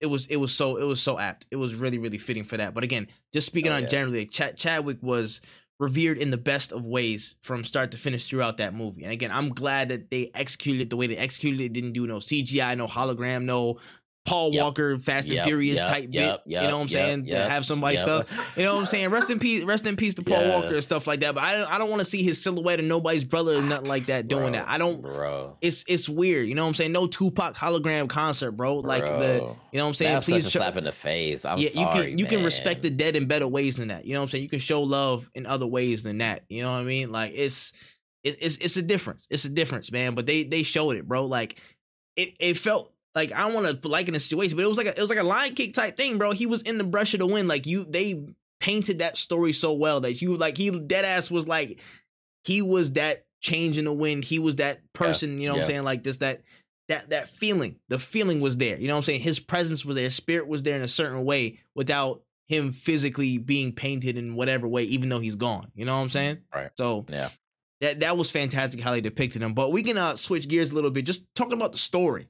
The story in general, you know what I'm saying? Of course, just to give the general premise here, of course, it's after the passing of T'Challa, you know what I'm saying? It does a real cold open to T'Challa's passing. It was like, I'm not gonna lie, this the only time I will ever see that in a movie theater.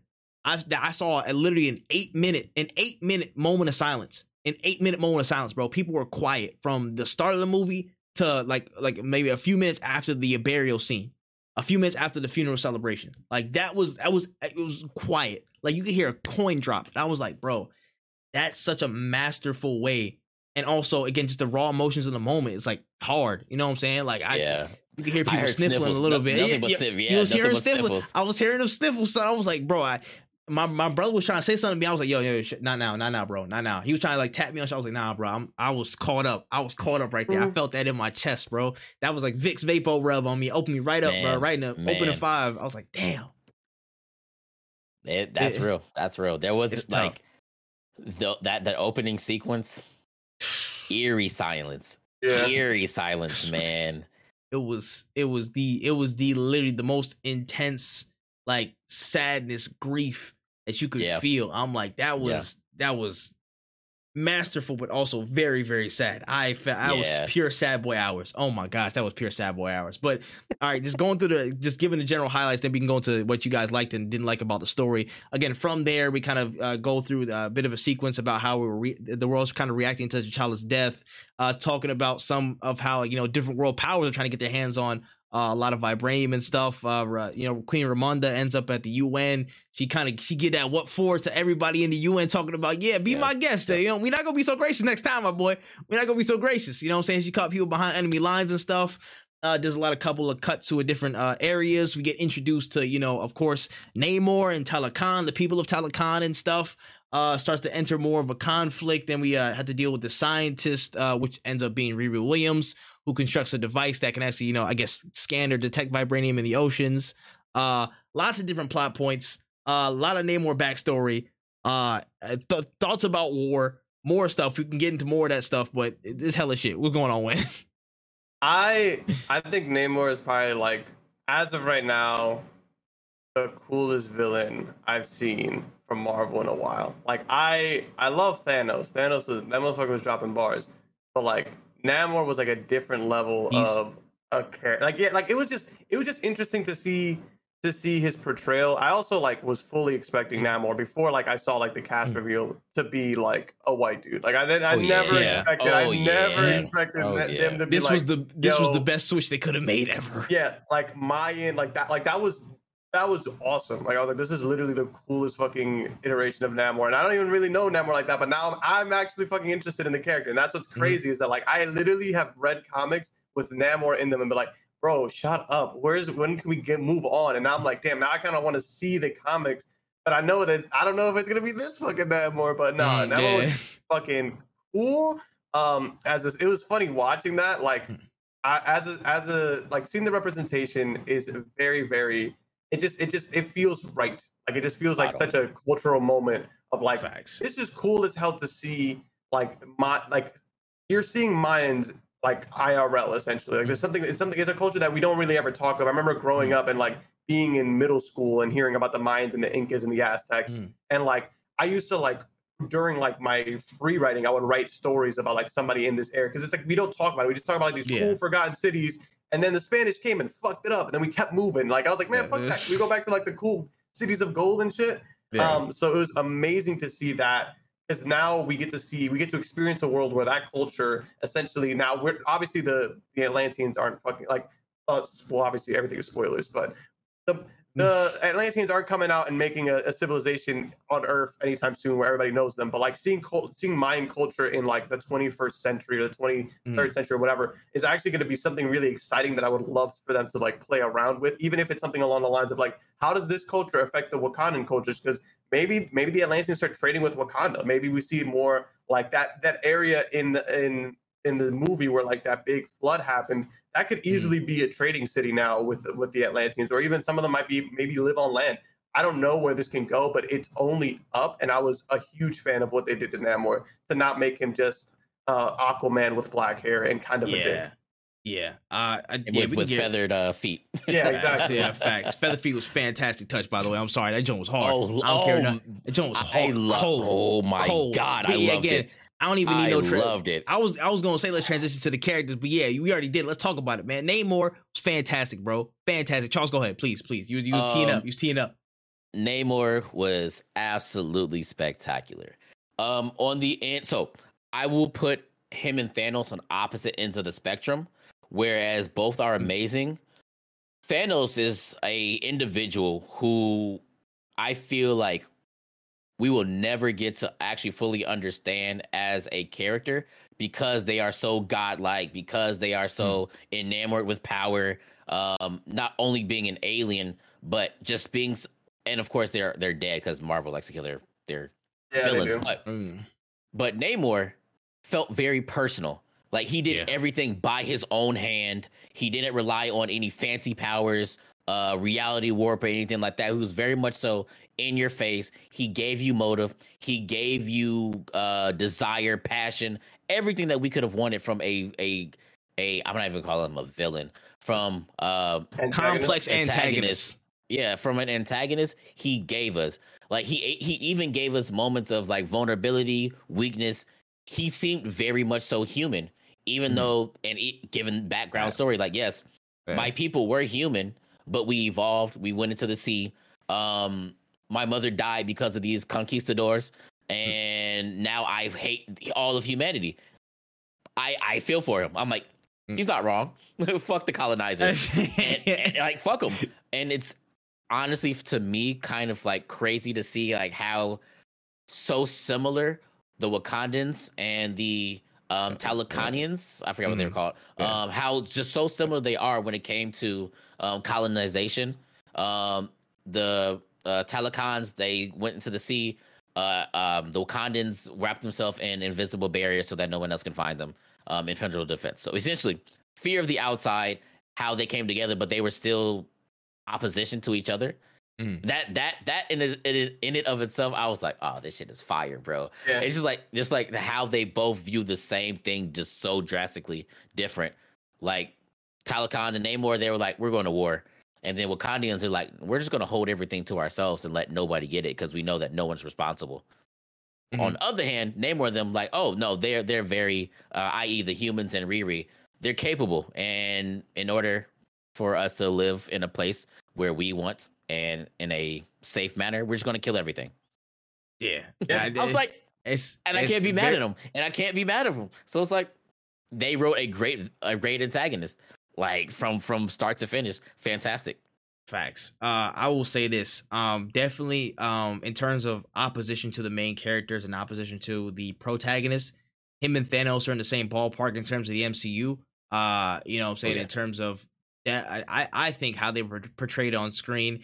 Of course, you didn't get too much of Thanos' origin, but I feel like thought out characters, intention, pisses me off. Yeah, impact, and just level of. You felt the energy shifted when they was on screen. I'm sorry, energy shifted when they was on screen. Namor's entire like the whole depiction of his story, how again it just spawned from innocence, but you again clear cut delineation of a clear cut description of how he is now. Again, and of course, like Namor, like no love line. That joint was hard to me. I ain't gonna lie. Say what you will.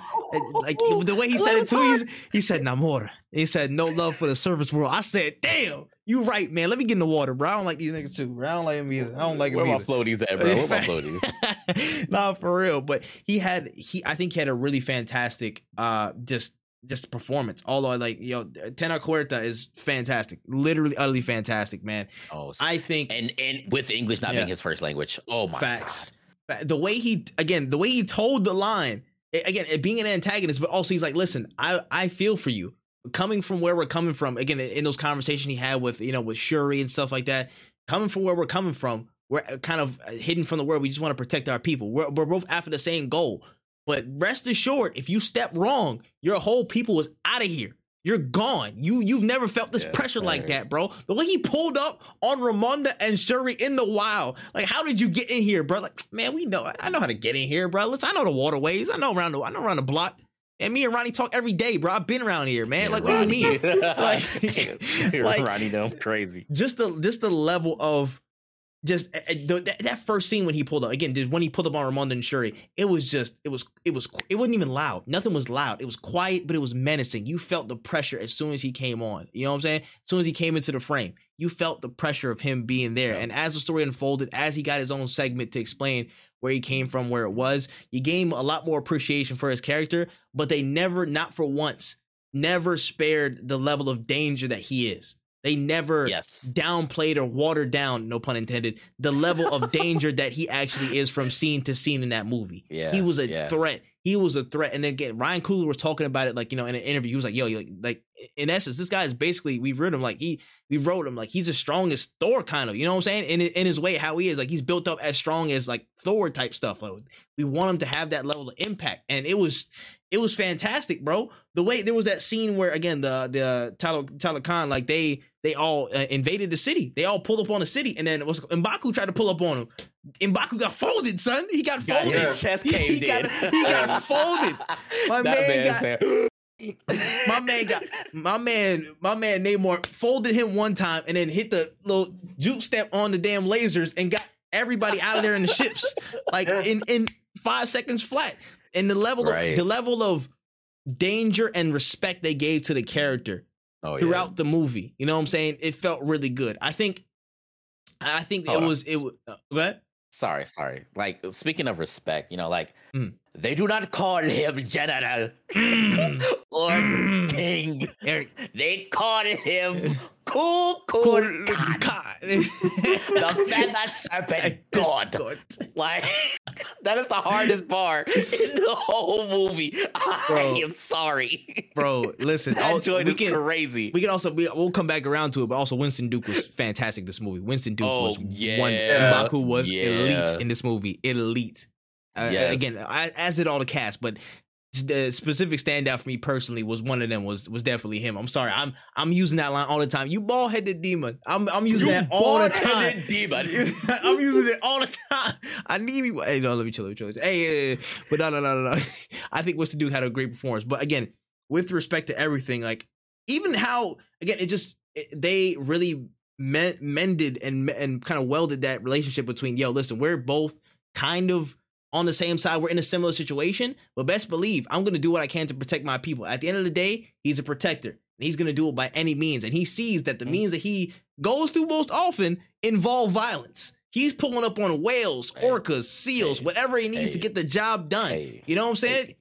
Like, it was wonderful how that and the whole encampment of his people got set up, bro. Like, the way they were established was fantastic, and I can't wait to see how he's portrayed in more MCU in more MCU movies, man. But it was great. But I want to kind of talk about what were some of y'all favorite scenes from the movie? What were some of y'all favorite points of the story, just in general?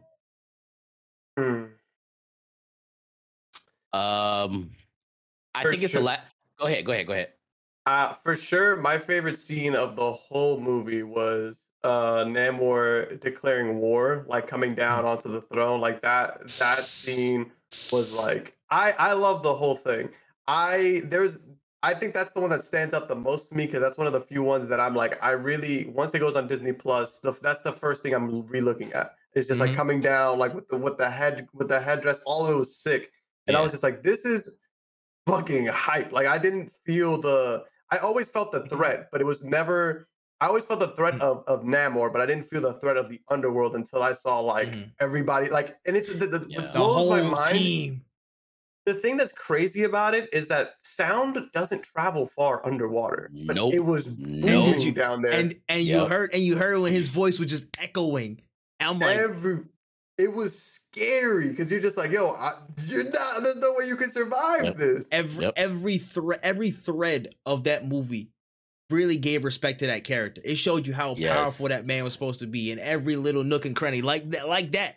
Even like the sound, I'm like, bro, like none of them even speak that loud. It's only him that's like, yo, he's echoing. He's sending stuff out like the PA system.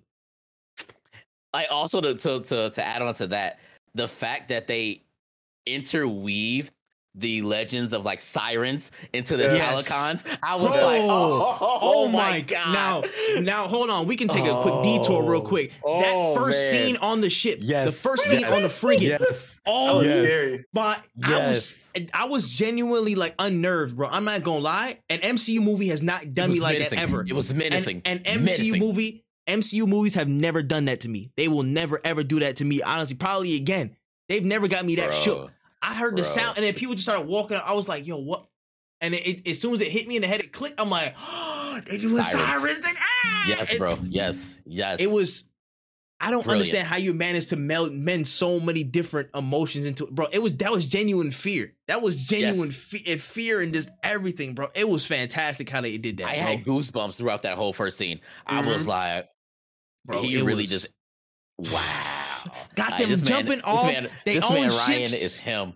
Ryan is him Henson. He's Hemi Neutron. Like, stop playing with him, bro. Stop it. That is crazy. The direction of the whole thing was great, bro. It was just great. Yes.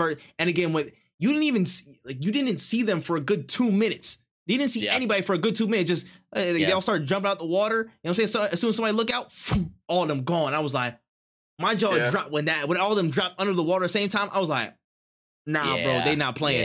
They don't smoke. They came out. They came full court press immediately, and that's a lot. They just humans. They're just humans, guys. Come on. Yes, sir. Insane, bro. But yeah, this wonderful depictions of Talocon. Bulletproof, man. But you know what's crazy though? Like when you really think about it, their bodies have been so conditioned to withstand so much underwater pressure. That they're literally physically stronger than we are. And it's like, makes sense. They don't eat. And the crazy thing is the Talocons weren't even mutants, but they're just bulletproof. They healed faster. It's like, what do we do against this? Like, you just gotta hold the L, bro. You just gotta hold the L, my G. I ain't gonna lie. And also, Namor did say in the movie he was a mutant. So he dropped the little. He said, I was a mutant of my people. I was, you know what I'm saying? I hear it. Got you, boy. Got you, boy. Yeah, no. I think my favorite part of the movie is something that not necessarily doesn't have anything to do with the movie, but it gives something to come. So I think my favorite part of the movie was closer to the end when he was speaking to Namora, or she was speaking to him when he accepted Shuri's treaty to peace. And he was talking about, you're not seeing the big picture. Like they're gonna need us one day. But I didn't take that as alliance. I took that as in their moment of weakness, we're gonna be there. Like we're strong, we're powerful. We know about our enemy now more so than we did before, and they're gonna regret it. They're gonna regret calling on us. That's how I took it. And I was speaking to a lot of people who were saying like, "Oh no, like he lost, so therefore like he's like, oh, I see the error of my ways. Now we can be partners." No, no. You're telling me the feather serpent god is okay with being allies with someone who burned him in the back. All right. Okay, cool. That moment in itself, I got chills because I'm like, he's playing the long game. Because like we haven't seen that. We've seen it with Thanos, but I don't really count that as the long game. That's not really the long game. It's just there was no direct input of him being at the beginning. You know what I'm saying? Besides the one little cameo, he just had people. He was running pawns, and then he stepped in the game later on. You know what I'm saying? Yeah, like facts. That's not the same thing. Exactly. So like he's playing the long game, and that, in my mind, makes him as dangerous as he was before. Because if you have someone who learns from their mistakes and then comes back better, oh man, problematic. Problematic. You don't even know when he's going to come back either, because you don't know. And you don't know. The next time they call him, maybe he's going to be an ally, and you're like, okay, maybe he's still playing the long game, or he changed his heart. Like they found a way to keep a villain around or a threat around without killing them all, from like making them on a different planet. Maybe around the right time, you might find, a licensed person, you know what I'm saying, a doctor of some sorts to come help him when they, find the right time to get in there and figure some stuff out. Somebody who knows the lands. I don't know. Maybe they might stick close to the count, something like that. I don't know. I don't know. Because if Doom pull up and he asks, now if they. Nah, listen. Let me not go there. Let me not go there yet. Hey, let me not go there yet. Because you're gonna get me excited. That's a different phase. It's a different phase, my boy. It's a different phase. Stop. Yeah, just stop. But yeah, just stop now. So, just take a little bit of a detour now. So again, there's certain parts of the story where, again, like Everett Ross was called back in, and then he had certain callbacks, and then they had what's it called, Valentina. Valentina, of course, she again from Falcon and Winter Soldier. She had her presence. How did you feel about those scenes? And I feel like that was more so just MCU general setup, and then there was, of course, Ross was involved with that stuff. But how did you feel about those parts in the movie, and how the interplay was between that? So I'm actually very, very, very, very, very, very, very happy that there wasn't any grandiose white savior here in this movie. I'm very happy that Ross was not given more than he could bear in this scenario. I'm glad he took a back seat. This is an internal Wakandan situation. Yes, you give us information, but that's about it. Like, you are not involved in any way, shape, or form. You're not coming here killing Namor in the last minute to save us. Helpless Wakandans. Like, you are there solely for information, and I enjoyed that. Him and what's her name again? Valentina, yes.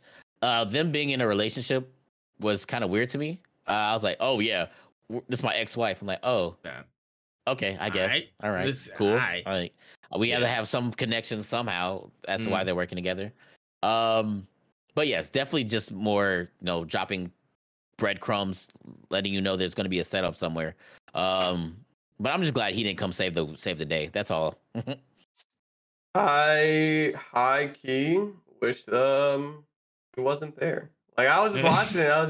I was watching the whole time, and I was just like, at the end, where like all that his use was getting information to Wakanda. Like, that was really the majority of the use of that person, just being like, hey, by the way, the clock's ticking. But that could have been handled without even having that communication. We could have just seen a scene where people were like, what's happening? And like, not have him calling Wakanda. I kind of just felt like when I was watching that, I was like, is this how they're going to get me to watch these TV shows, so that these little scenes make me hype? Because like, I don't really care. And I don't think I'm going to care. I'm not watching whatever the fuck I need to watch to figure out who this lady with the purple stripe is. I'll watch a YouTube video about it. I was just like, man, I get it. Like, I get making me want to watch these shows. But I feel like you guys added this in just for that. Like, I feel like there was no need for these people to be here, outside of the fact that like, you want to reward the people who've been watching Winter Soldier and things like that. And would it have made the movie better if they weren't there? It would have cut down on the screen time. Like, I just don't think that they were necessary. Yeah. No, you're not wrong. And definitely, I'm not going to lie. Screen time for him means more screen time for somebody else in the cast, and I think that would have been a lot better. And there's somebody who I feel like needed way more screen time because I wasn't a fan of them. And like, I was watching this shit, and I'm just like, bro, I don't give a fuck about these two. Did we smash last night? You guys are 45. Can we speed this along? And you're gonna arrest them, or you're not gonna arrest them? Like, come on, I don't care what you guys did last night. Yeah.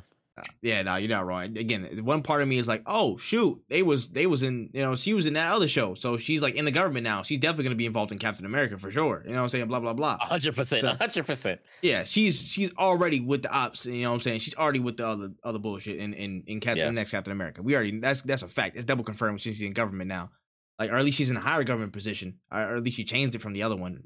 Whatever. That's by the by. But I would say that, yeah. I mean, it was cool to have Ross just because of, again, his connection to T'Challa and stuff. So at least have him there for a quick scene. at least to give up information or whatnot. I think that was fine. Again, he made a promise. He promised T'Challa to watch after Wakanda and watch their back. So I'm not mad at that. But yeah, minimizing their screen time probably would have been cool. Valentina there was a little bit extra, but it is what it is. Make it an after credits thing. Like make it at the end of the credits. He's like, well, I'm happy you guys figured that Wakanda situation out. Then he walked into his office and she's sitting there like, well, you've been busy or some shit like that. Like if it isn't my ex-wife, like yeah, what? Or like that would have given me all the information I got out of those 30 minutes of them talking. Yeah, could have packed it into a whole post credit, and people would have been like jumping out their seats still a little bit, like, oh sure, yeah. Speaking of low-key, like in credit, post credit, I'm kind of glad that they didn't. Solely because this like was a memorial for Chadwick. Actually, I'm glad they kept it focused and didn't say, all right, we know you're sad, but here's the next. That's also true. I'm glad they did it. I'm glad they did it. In the context of that, we jumping all over the place, so why not? Let's get right. Let me get to it, bruh. Let's go. We're gonna jump forward a little bit to this post credit, man. Yeah, you damn right. I'm jumping forward to this post credit. So, if you haven't seen it, I don't know why you're still here. You're insane. But let's talk about it, man. Shuri, at the end of the movie, of course, she is the Black Panther. She's the new Black Panther. At some point, she did recreate the heart-shaped herb, so she's the Black Panther. We could also talk about her arc and how certain things went down with them. But she basically is back in Haiti with Nakia. You know what I'm saying? Nakia is apparently she's been just working with the school and stuff over there. She's basically been away from Wakanda for the past 6 years. She did not go back after the snap. She did not go to T'Challa's funeral. But there was some reasoning behind that, because she sat down with Shuri, and Nakia said that, hey, somebody I want you to meet. And the little boy comes out from back behind her and pulls up, and he says his name is Toussaint. You know what I'm saying? A little joke around, playing the stuff. And, kind of is revealed, and it often is implied, and it was pretty plain text, that is the son of T'Challa. That's the son. That's T'Challa's boy right there. His son, Toussaint, a.k.a. T'Challa II. We have a new heir to the throne. An heir to the throne is existing in the MCU. Please. Go ahead. My heart, man. It was sad for me because it was just like, damn, this little homie really liked it. Damn, like it was one of those things where it's like, it's nice. I don't know how much I liked. I thought it was nice so that Shuri has some like beacon, I guess, like some kind of North Star of like, I have somebody who I can love as much as my brother, in a sense. Like I don't think I will ever go off the deep end. Like that's how I saw it, was like, this is like a beautiful moment for her to share with like the next generation. I think that him having a kid is, I like it because of like it gives more opportunity to see a more human side of Shuri, because they're about to become basically queen of, well, they're not, we don't know if they're gonna become queen or whatever, but like I could see like the next Black Panther movie, a cool combination of like Shuri battling with like her trying to be a new Black Panther while also being like, I still want to be a good role model to my nephew. It was beautiful. It hurt my heart, but I was also like, man, I don't know. This might be a little too much, too fast kind of thing. Because I felt like there was just so much going on that I was like, and the kid, now the kid doesn't have a dad. Like, Jesus Christ, you just showed me the montage that made me cry. To add on to that, Black Panther was blipped. Well, T'Challa was blipped. So he was gone for 5 years. The kid is 6. Yeah. Yeah. I'm not even going to say like he knew for a full year. I'm not even going to get that after. God damn it. I'm not even going to say like he had a full year with his child. Like I'm going to say at best he had maybe 6 months with his child at best. And that just adds on to the sadness. And it's like, yo, fuck. Like we lost this man, but so did this child. He didn't even know him. And the time that he had with them, it got cut short again. Yep. It's crazy. It's crazy to see, bro. But honestly, you know what I'm saying? It's a crazy thing. But he wasn't afraid. The kid wasn't afraid to talk about it either. He was like, listen, like, like if you're not preparing your kids for your death, you have failed as a father. You know what I'm saying? The same quote come back to bite. It's the same quote come back again. Oh my god! The same quote came back around from the first. So it's like the kid already knew. You know what I'm saying? Him and the kid, they already knew what was up. So it's like that. And I don't feel like it's not too much too fast. Personally, I disagree because there was a whole I guess theory video or something like that. I think Straw Hat Goofy was talking about it on something like that. But like basically they're setting stuff up for the future. There's a lot of people who need titles to pass on to. You know what I'm saying? Titles need to be passed on in the MCU at some point down the line. After these few arcs of, we get into the Secret Wars, all this incursion stuff, and everything's gonna turn upside down. There's gonna be a new generation of people that are being set up that have to take the mantles of the previous people. You know what I'm saying? And I feel like Avengers. you know what I'm saying? Like Young Avengers and stuff, whatever you want to call them. I don't know if they're going to do it like a whole side movie or whatever. They might have a moment in a big movie or something. I feel like it's more the latter, but titles will need to be passed on down the line. Protectors, all these people, Black Panthers, blah, blah, blah. They're going to have that next generation set up. And I feel like this is one of those setups that are included. You know what I'm saying? Like, you keep the spirit of T'Challa alive. You don't have to do anything crazy. Maybe you'll do a fast forward and, that'll be the recast or whatever the hell you want to call it. But in the MCU sense, there's continuity in the fact that, again, Shuri has somebody that, again, she has a beacon of hope and she can look to not go off the deep end. I completely agree with that. But when the time comes, I feel like Toussaint's going to have to make the choice, and he probably will, to assume the father's responsibilities and, take up his mantle. Because technically, you know what I'm saying, you want to say the throne that's low key part of his birthright, even though the titles have changed. So I don't know if they're gonna pull that trigger earlier when he's like a child, like a teenager or something like that, upper teenager. I think they're gonna age him up. I think they're gonna age him up. It's the timing thing that's gonna be the question. But I feel like that's what it is. I'm not a big fan of that. Like I'm not a big fan of the time skip. That was my biggest concern with it. I'm like, okay, cool, kid. I could see why this is important, but I'm just afraid that they're gonna be like, and now we're gonna jump 10 years into the future. Because then I feel like I honestly don't think we need to do that right now. I think we need to explore this space. Like with the if you age them up, right? Everybody who's still a part of the MCU, Doctor Strange, like all these people are going to have to be aged up with them, unless it's like a side movie or something that's not, or like, oh, this person came from the future. And but they still have America Chavez, so they can do whatever the hell they want. America Chavez, Patriot, Eli, I'm about to say Eli's son, what's it called? Speed and Wiccan. They have so many different young people. I think they're gonna wait to grow. They can do whatever they want. This is what I'm saying. Go ahead, Wayne.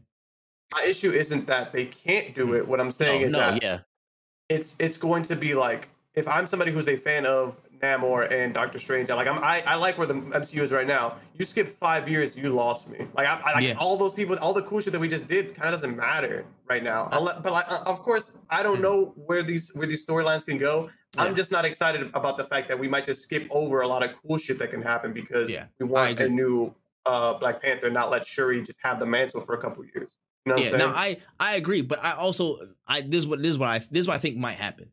It's gonna be a slow burn. You know what I'm saying? We're gonna get through. It's probably gonna be at least 1 to 2 phases full of how it is now. They're definitely gonna show more and more. I feel like this phase and where we're going now we're still planting the seeds. I think we're gonna start seeing maybe the beginnings of those bear after all this Kang stuff. Way after that.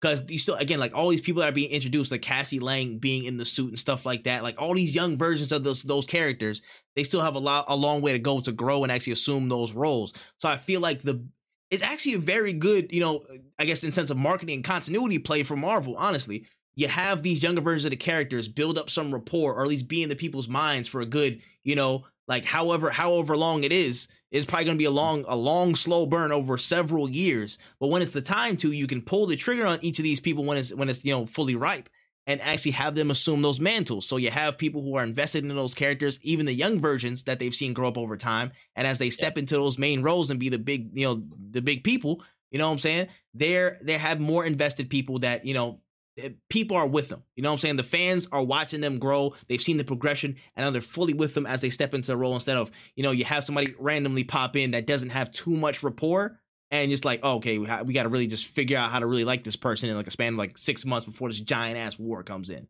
So I personally wouldn't be as worried about any time skip. I don't think they would do that for any of these characters right now. I don't think that's not their intention at all. They have too much in the roster, and they have to get over this small hump of the Secret Wars and literally possibly contacting every Marvel person in existence who ever played a Marvel character ever. You know what I'm saying, to figure some stuff out. They don't. Yeah. I feel like that's a very, very like back burner type plan. They have a bunch of stuff to get through before they start pulling the trigger on like T'Challa, like young T'Challa being the new Black Panther and stuff. So I wouldn't be worried about it so much. Agreed. Yeah. So I would say, for me, I think the question was what favorite moments in the story. I ain't gonna lie. One of my most heartbreaking, but I say this is definitely up there for me, was the scene, definitely the scene where the Talokan invaded and they was tearing stuff up. They was really showing like Wakanda wasn't that, and the finishing blow, bruh.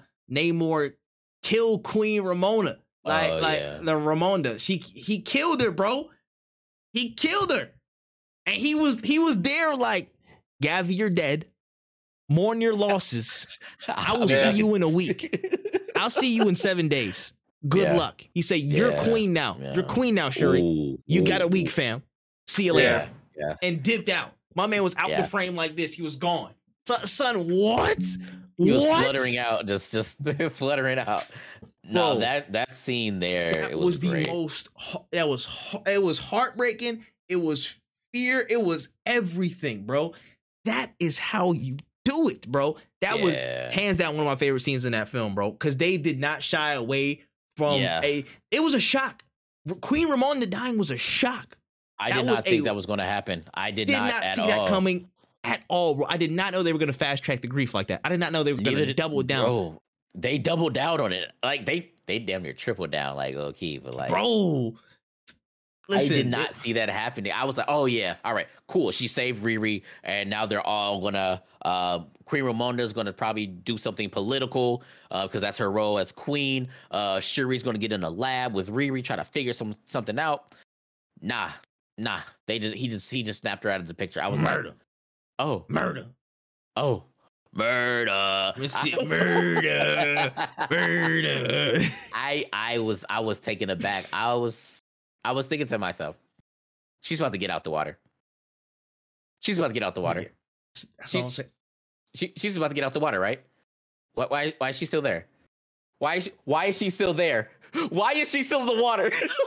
Queen Ramonda, please get out the water.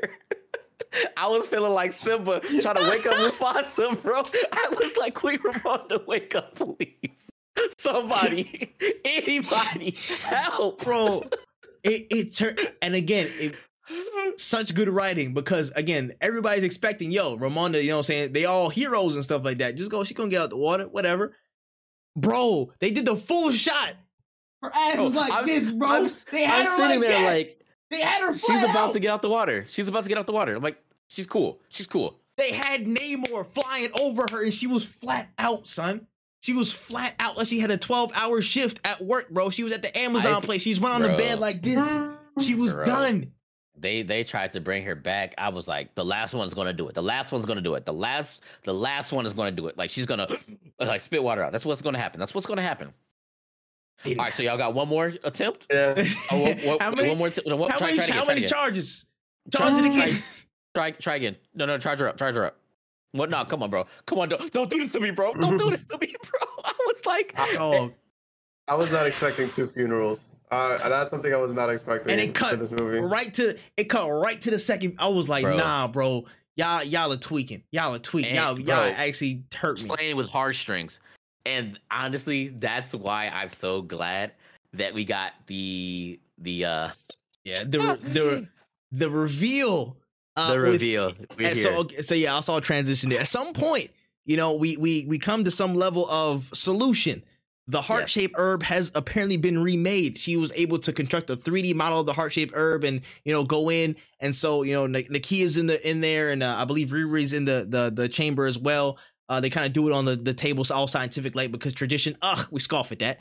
And so basically, she goes into the ancestral plane to basically assume her powers and meet the person that she was supposed to meet and figure some stuff out, or the person that she most wanted to see according to her heart and what was on it.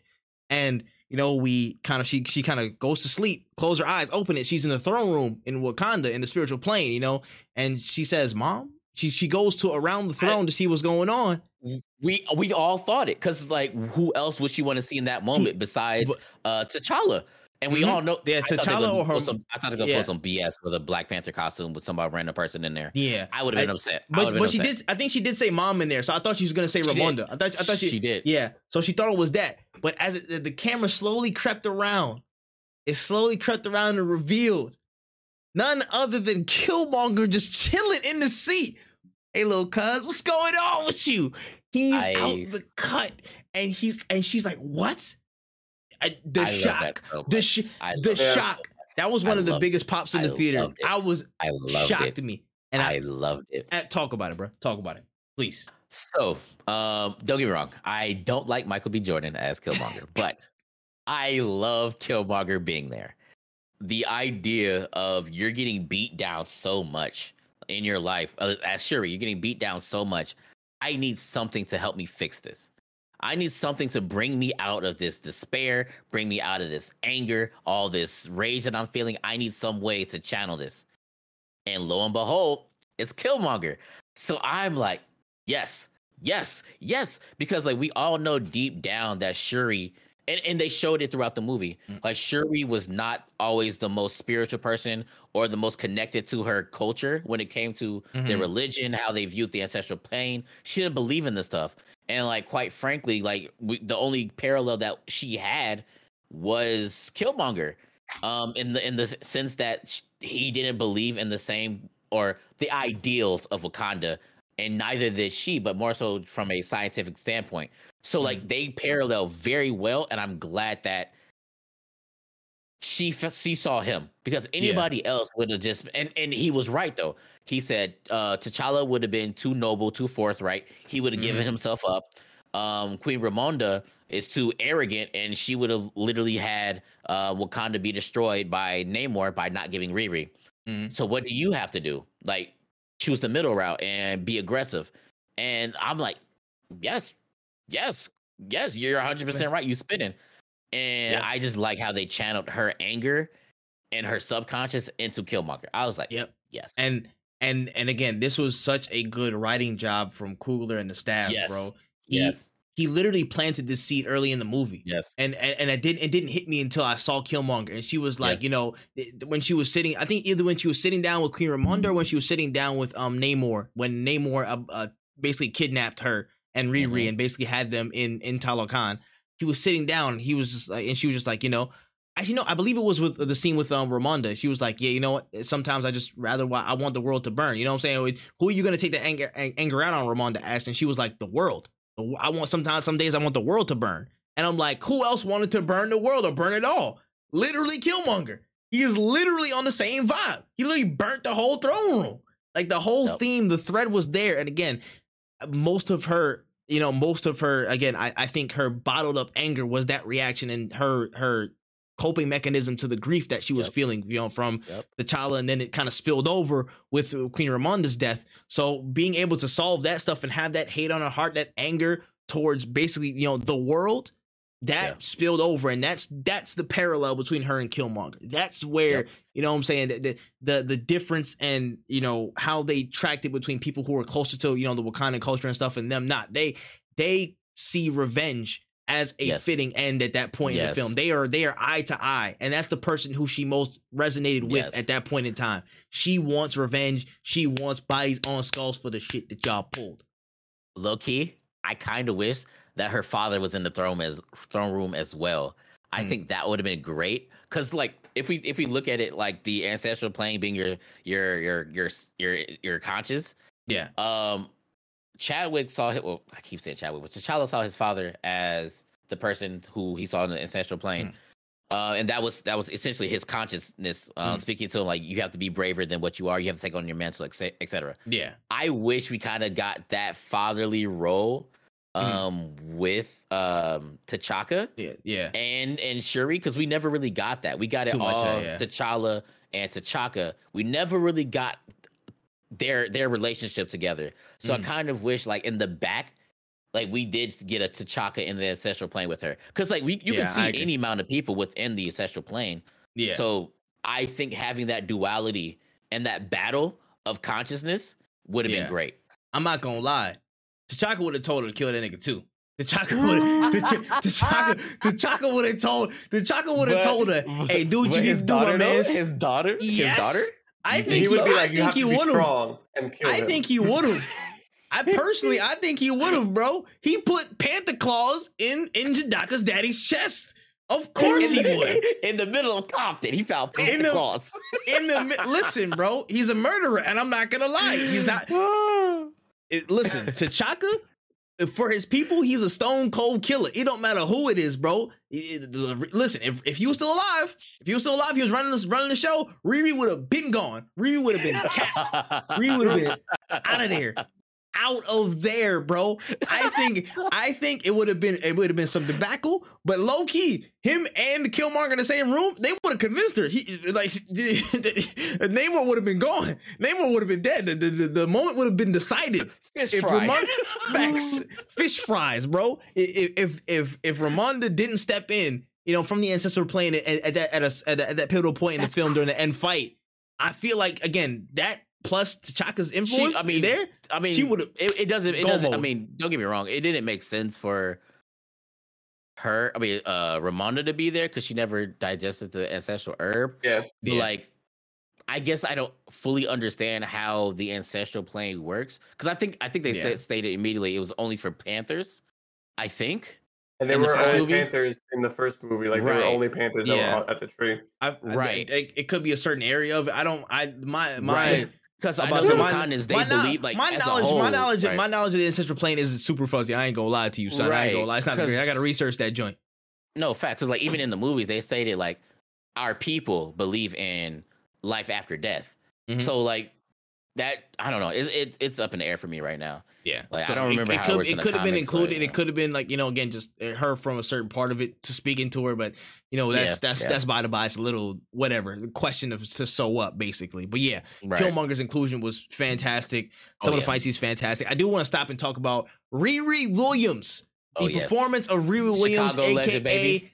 Ironheart, you know what I'm saying? She got introduced in the movie as the scientist who built, the certain technology that can detect, what's it called? Vibranium in the seas. And of course, she was high priority from the U.S. government and high priority from Talokan and then high priority from Wakanda. She got convinced to go with Queen Shuri and stuff too, Wakanda, you know what I'm saying? Had her own great moments and stuff, was building machines on that Tony Stark vibe times 10. She was getting it done double fast, hustling. How did you feel about her performance, her inclusion in the story? What do you guys think? I thought it to win. So that was the character that I felt like needed more screen time. I wasn't a big fan of the portrayal, not because I don't think the actor did a good job. I feel like the actor just didn't have tools to do a good job. I feel we learned a lot of their story via them talking, just them being like, "Oh, is this a bracelet?" Like, yeah, my mom got me that bracelet when she was working 3 jobs, and was trying to raise me and my family like that. Like that's how we got exposition about Riri's backstory. Yeah. From my understanding, Riri's going to play a huge role in this universe because they are the new Iron Man, essentially. Whether they take up the mantle or not, they are a genius, and there's not many geniuses like Riri. So that's why I was a little annoyed with the character in this movie because Riri felt very much like a side character, and not necessarily just in the sense of obviously it's not their movie because this isn't. Maybe they're gonna get their own movie or whatever, but this is just an introduction. But it wasn't it really felt like I wasn't going to see this character again in their own installment because I feel like a lot of this stuff was kind of just glossed over or just brought up oh, this is their backstory. This is their life. I learned so much about them from them just talking that we could have left some shit out. It could have literally just been Riri is around, how basically like Spider-Man, where we didn't really know everything about Spider-Man. We knew the important shit. And then he fought Captain America. And then they were like, you're out of there. I'm going to take you back home kind of thing. It's we got a taste of what's to come. And I understand that Riri was going to play a huge role in this movie regardless. But I didn't want it to be I don't know how to explain it, but I just feel like we kind of experienced the Riri Williams. We experienced the Ironheart movie 1 through this movie, and I wish felt like a cameo. Yeah, it just didn't feel right. It felt like it was very. I don't want to say rushed, but I learned too much about them when they're not the main focus, and it wasn't done right. So now when we go to the Ironheart movie, if they get one or if they get a mini series or whatever, They get this mini series. like I wanted it to be what's the word for it? Like I don't know. I didn't think we got enough time with them. That's why a lot of the shit that they wanted to do was rushed because I had to go back to these two white people talking on the phone. Like I didn't want that. I was just like, I love this character, but I just feel like it kind of was a bit not a waste, but it could have been handled way better. Agreed. Yeah. Nah, I hear it. Honestly, I'm not gonna lie. Like, I mean, I'm gonna watch damn near everything MCU puts out anyway. So I'm from the synopsis, like from the taste of of the show and her character and stuff that we got, like that little sampling.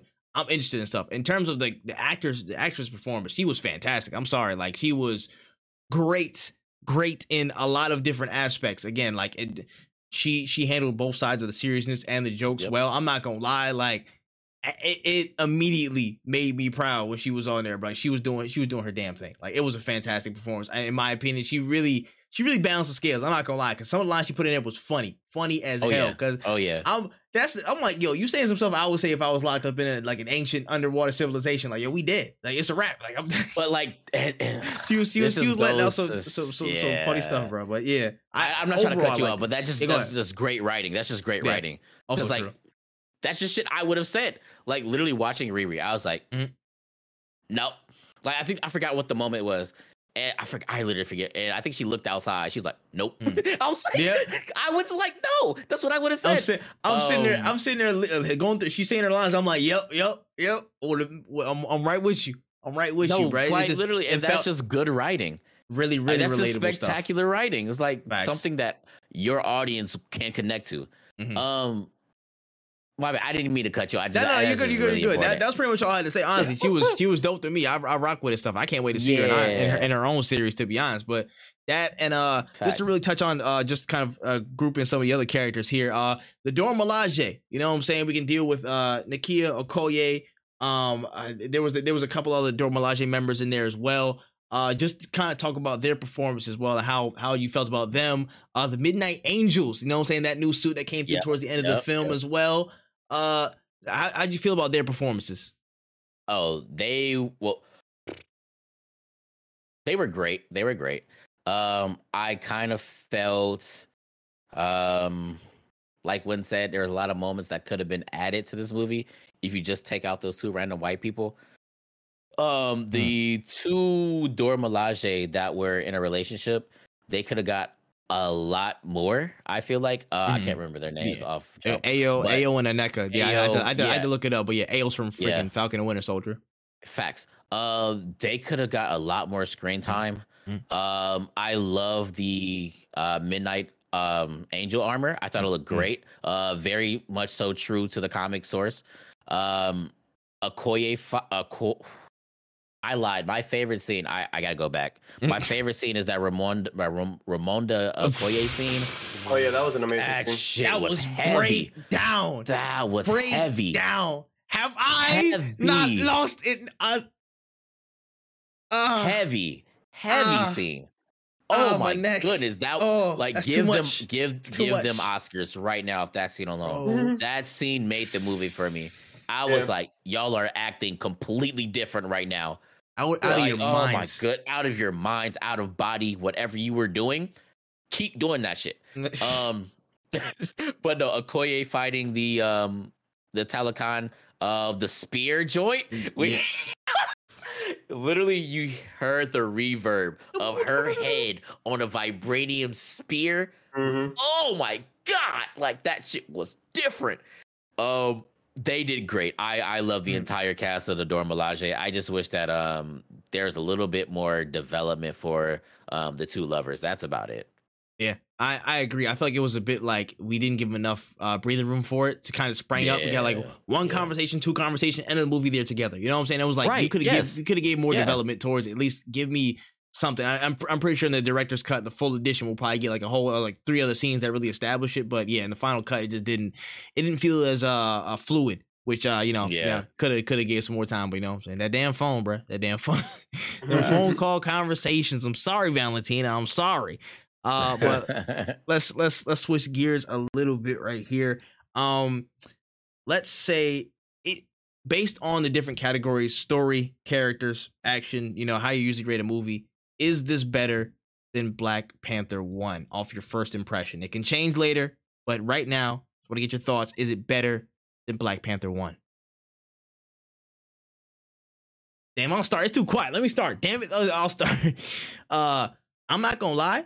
Overall, I think this is better than Black Panther 1. And this is what I'll say. This is why I'll say that. This is why I'll say that. I like the story better than Black Panther 1 first and foremost. I will say this. The story, how it dealt with different themes of grief, guilt, coping, dealing with vulnerability on so many different levels, exposing yourself to that, opening yourself up, and responding to so much adversity, whether it be from foreign powers, whether it be from a nation that can equal you, tradition in certain different forms, melding the old with the new, so many different things that they had to play on was so consistent and so effective throughout all of their writing in different forms. They told that they threaded the same theme through so many different characters, storylines, plot lines, whatever you want to call it, very, very well. The plot in and of itself, the introductions of Namor, the entire, again, debacle and more conversation with the U.S. government and world powers about their involvement with vibranium and stuff. That conversation going forward, how people portray them as a world power in Wakanda and stuff. Those plot points were really, really, really good to me. I'm not gonna lie, a lot more. I think they were definitely in some parts more engaging than the first. The story overall, I feel like was a lot more compact and effective than the first in achieving what it was supposed to do. So I give story over Black Panther 1. Action, on second thought, at first I said the first movie had better action. Now I said now listen, this is why I said that.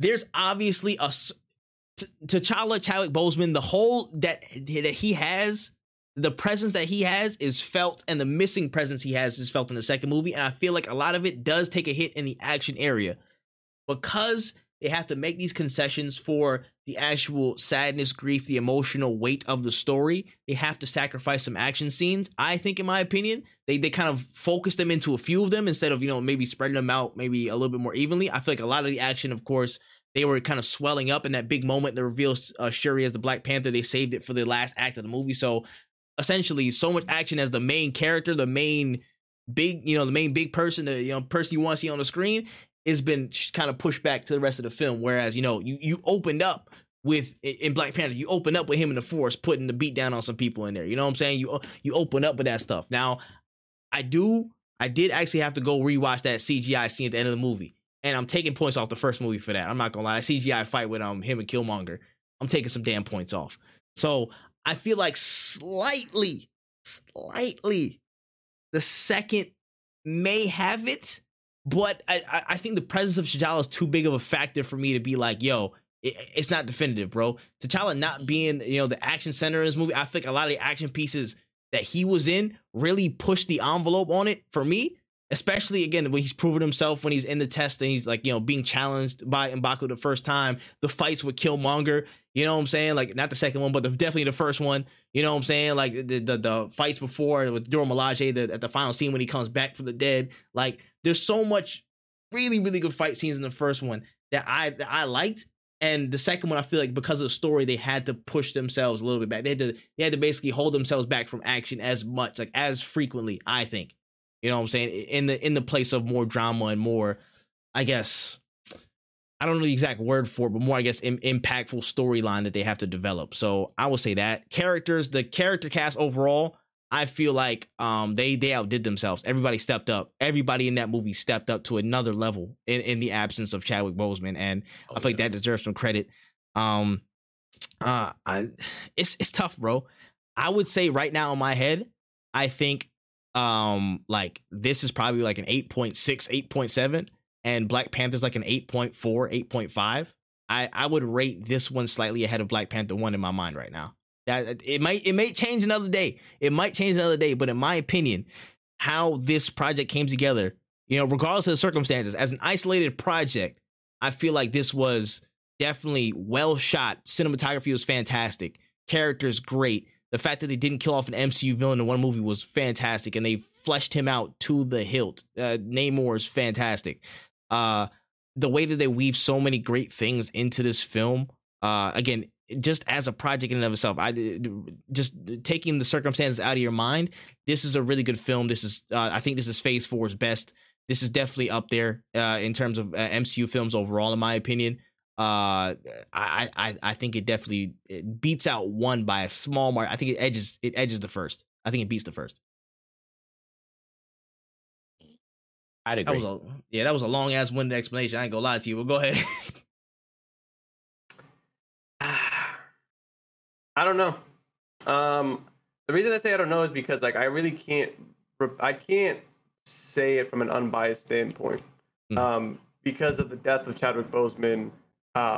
I see this movie and like I don't know if I'm sad because the movie is doing a really good job at making me sad, or if it's because I am really sad about Chadwick's passing, right? And that's what makes it really hard for me to make the distinction of which one is better, 1 or 2, because it's hard for me to look at 2 and like be really fucking like and like cry in the theater and be like, am I doing this because I miss Chadwick, or am I doing this because the movie is just doing this good of a job of showing me these emotions of like getting these emotions out of me.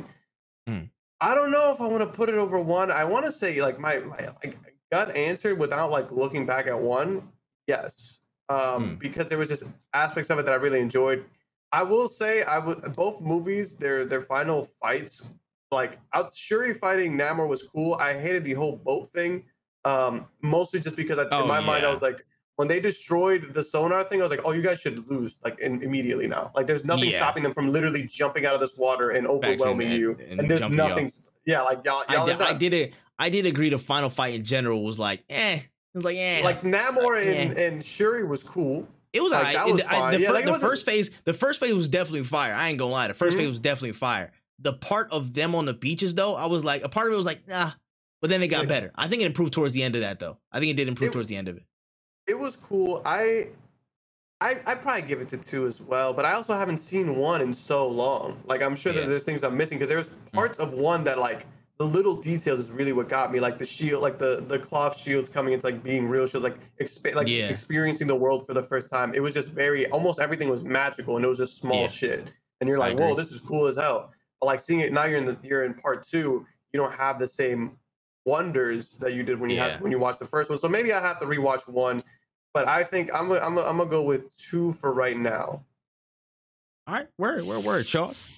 I don't know. It's hard because like both movies for me, watching the first time and experience like both times. Absolutely.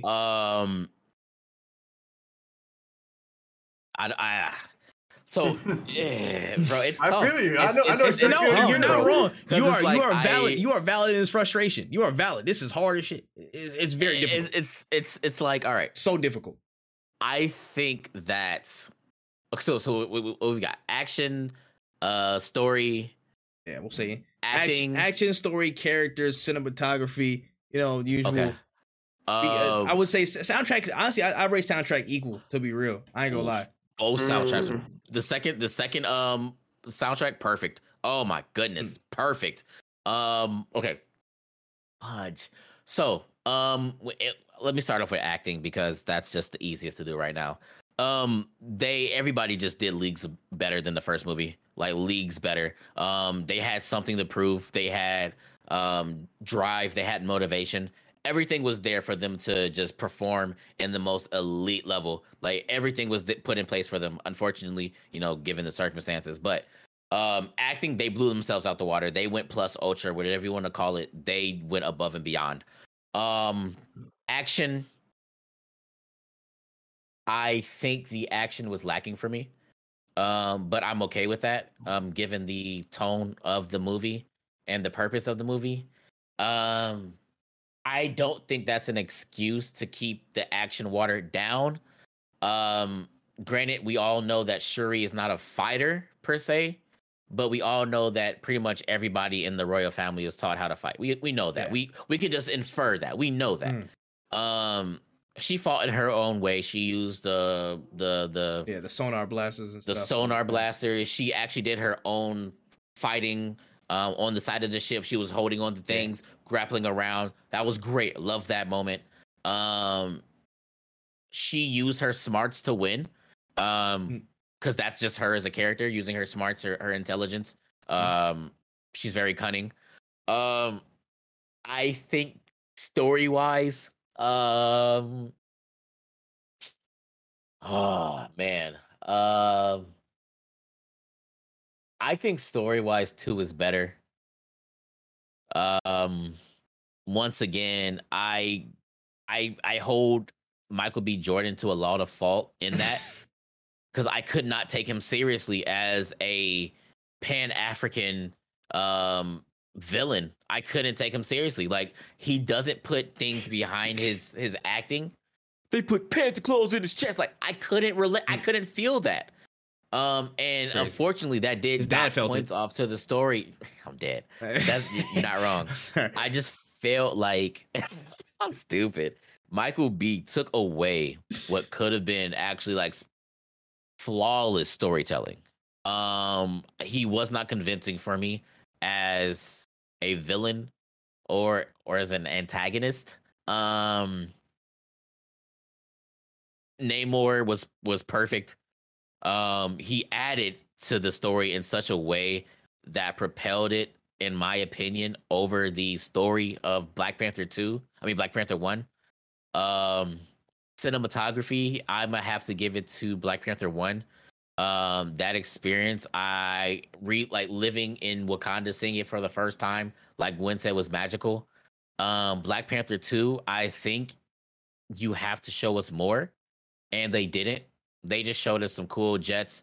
They showed us the I guess the anti personnel walls and stuff like that, which was cool. The water drums to open up said security. Yeah. That's cool. I think it's close. I think it's close though because of Talakan. Because they showed off Talakan. They really did that whole breeze through of Talakan. I feel like they could have showed us more of Talakan because I feel like it was kind of just like a drive-by.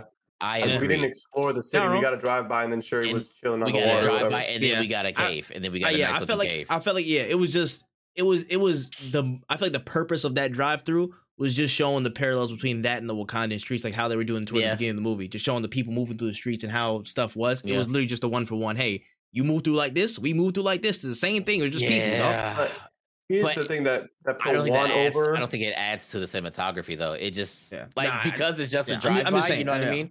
No, I hear what you're saying, but like just because we get a here's Talakan, all right, now we're back to the cave. I'm like, we could have explored this a little bit more. In the first movie, you see like regular Wakanda, then you see like in the mountains where like you see a lot. I'm not gonna lie. Yeah, you might have swayed me on that point. You might have swayed me. I'm trying to remember more on Black Panther 1. Yeah, and like a lot of like Black Panther 1 was like aerial. We saw a lot of it in the air. Whilst in Black Panther 2, a lot of it was, in the city streets or underwater. We didn't get to see like the aerial view of Wakanda like we did, which was, to me, true. Seeing it from the air is way more impressive than, of course, I mean, it's not unimportant, but like seeing the culture, seeing people walking in their own attire, that's cool and all. But it doesn't, for me personally, make the movie a better cinematography experience. Yes, correct. Okay, I see. So you probably swayed me on that one. I ain't gonna lie. Like two was beautiful. I think just one just has it over. But overall, I would have to, if I have to score, I think Black Panther 2 is like a 9. Personally, I think there are minor issues with it that I can look over. Black Panther 1, a 8.5, 8.7. It's very close. It's very close to me. Yeah. No, I hear it, son. I hear it. Also, the point I failed to mention beforehand, but yeah, shout out to Shuri's suit showing the literal like parts of Killmonger, parts of T'Challa in it. Also to bring it home, like that was a good little sprinkle in there.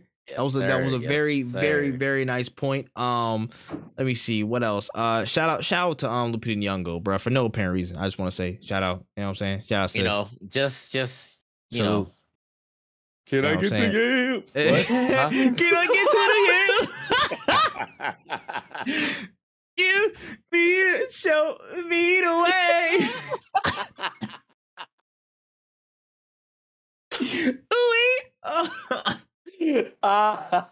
I think the moment, like, I gotta mention this. So in the moment of the wetsuit, I was like, yeah, and the entire theater just started busting up laughing. That's funny as shit. I could not control myself. I was like, yeah, damn.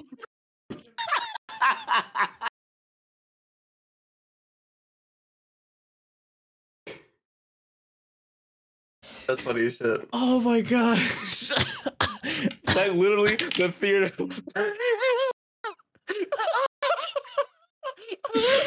Bro, yo, oh my gosh. The theater was quiet, bro. I was like, I had to take that opportunity. I don't know what took over me. I'm sorry, bro. yo. With all due respect, I felt that in my when it popped on screen. I felt it in my diaphragm. I said, "Oh, I had to." Oh my god! Goodness, fantastic performances all around. I need Academy Awards for everybody. I need it right now. Need to put it on there. Yeah. So overall rating, we say probably like the 8.5 to 9 range. I personally said like 8.7, 8.75. Charles said 9. When you say about what? I'm gonna give 2 an 8.2, and I'm gonna give 1 an 8. All right, that's cool. That's cool. That's cool with me, honestly. That's fair. As long as it's over a 7, I'm cool. You know what I'm saying? Let's not Rotten Tomatoes this. Let's not do that. Let's not do that. I like the movies a lot, and I think they're the better ones out of the Marvel Cinematic Universe. But I don't think for a movie like the movies that I would give 9s are movies that I think are like perfect, but nothing deserves a 10 in my opinion. So like, for context. Yeah, that's fair. That's fair. I ain't gonna lie though. Yeah. Also, one point I failed to mention as well. It's like they did so well, but I feel like again, I think we did talk about this enough though. It's like the presence of like if T'Challa was in Black Panther 2, this joint would have been crazy, but also the whole script would have been rearranged for it and stuff. So I was like, if some of the set pieces, I kind of wish like they finished that movie and then like drop it as a director's cut. Like that'd have been great. Him versus Namor would have been crack. Some of the dialogue between them two would have been PCP, baby. Oh my gosh.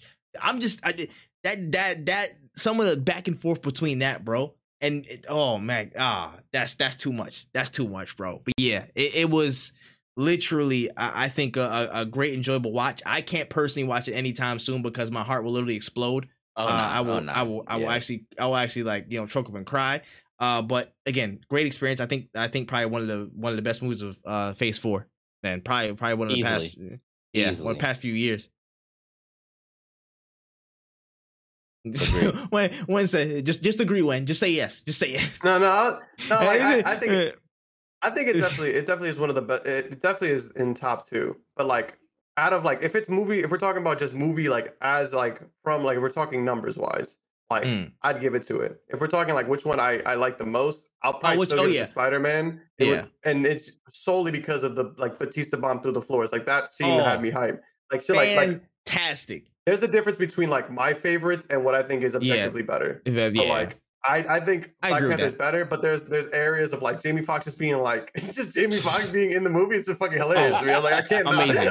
I agree. I agree. Like shit like that. Like that's facts. Hilarious. If we talk about personal preference, my list is like pretty different. Like Black Panther 2 will probably be like maybe third or fourth on my list. It depends though. It depends on what it is. Actually, yeah. It might be like third or fourth. It depends on what it is. But Spider-Man No Way Home is low key. It's probably number 1 for me. It's really good. It's really good. Yeah. But yeah, again, solid way to end off Phase 4, in my opinion. My man stacking up the Spideys. I wonder, maybe it's Eternals. Maybe Eternals was his favorite. I think Eternals was probably his favorite. I don't know. Yeah, you know, bro. Yeah, it was. Yeah, you know, I think it was Eternals. What my favorite was. It's a toss up, bro. It's a toss up. The out of here, bro. Put your damn shit up. But yeah, any closing notes about Wakanda Forever? Anything you want to leave off on? Anything we might have missed about Wakanda Forever?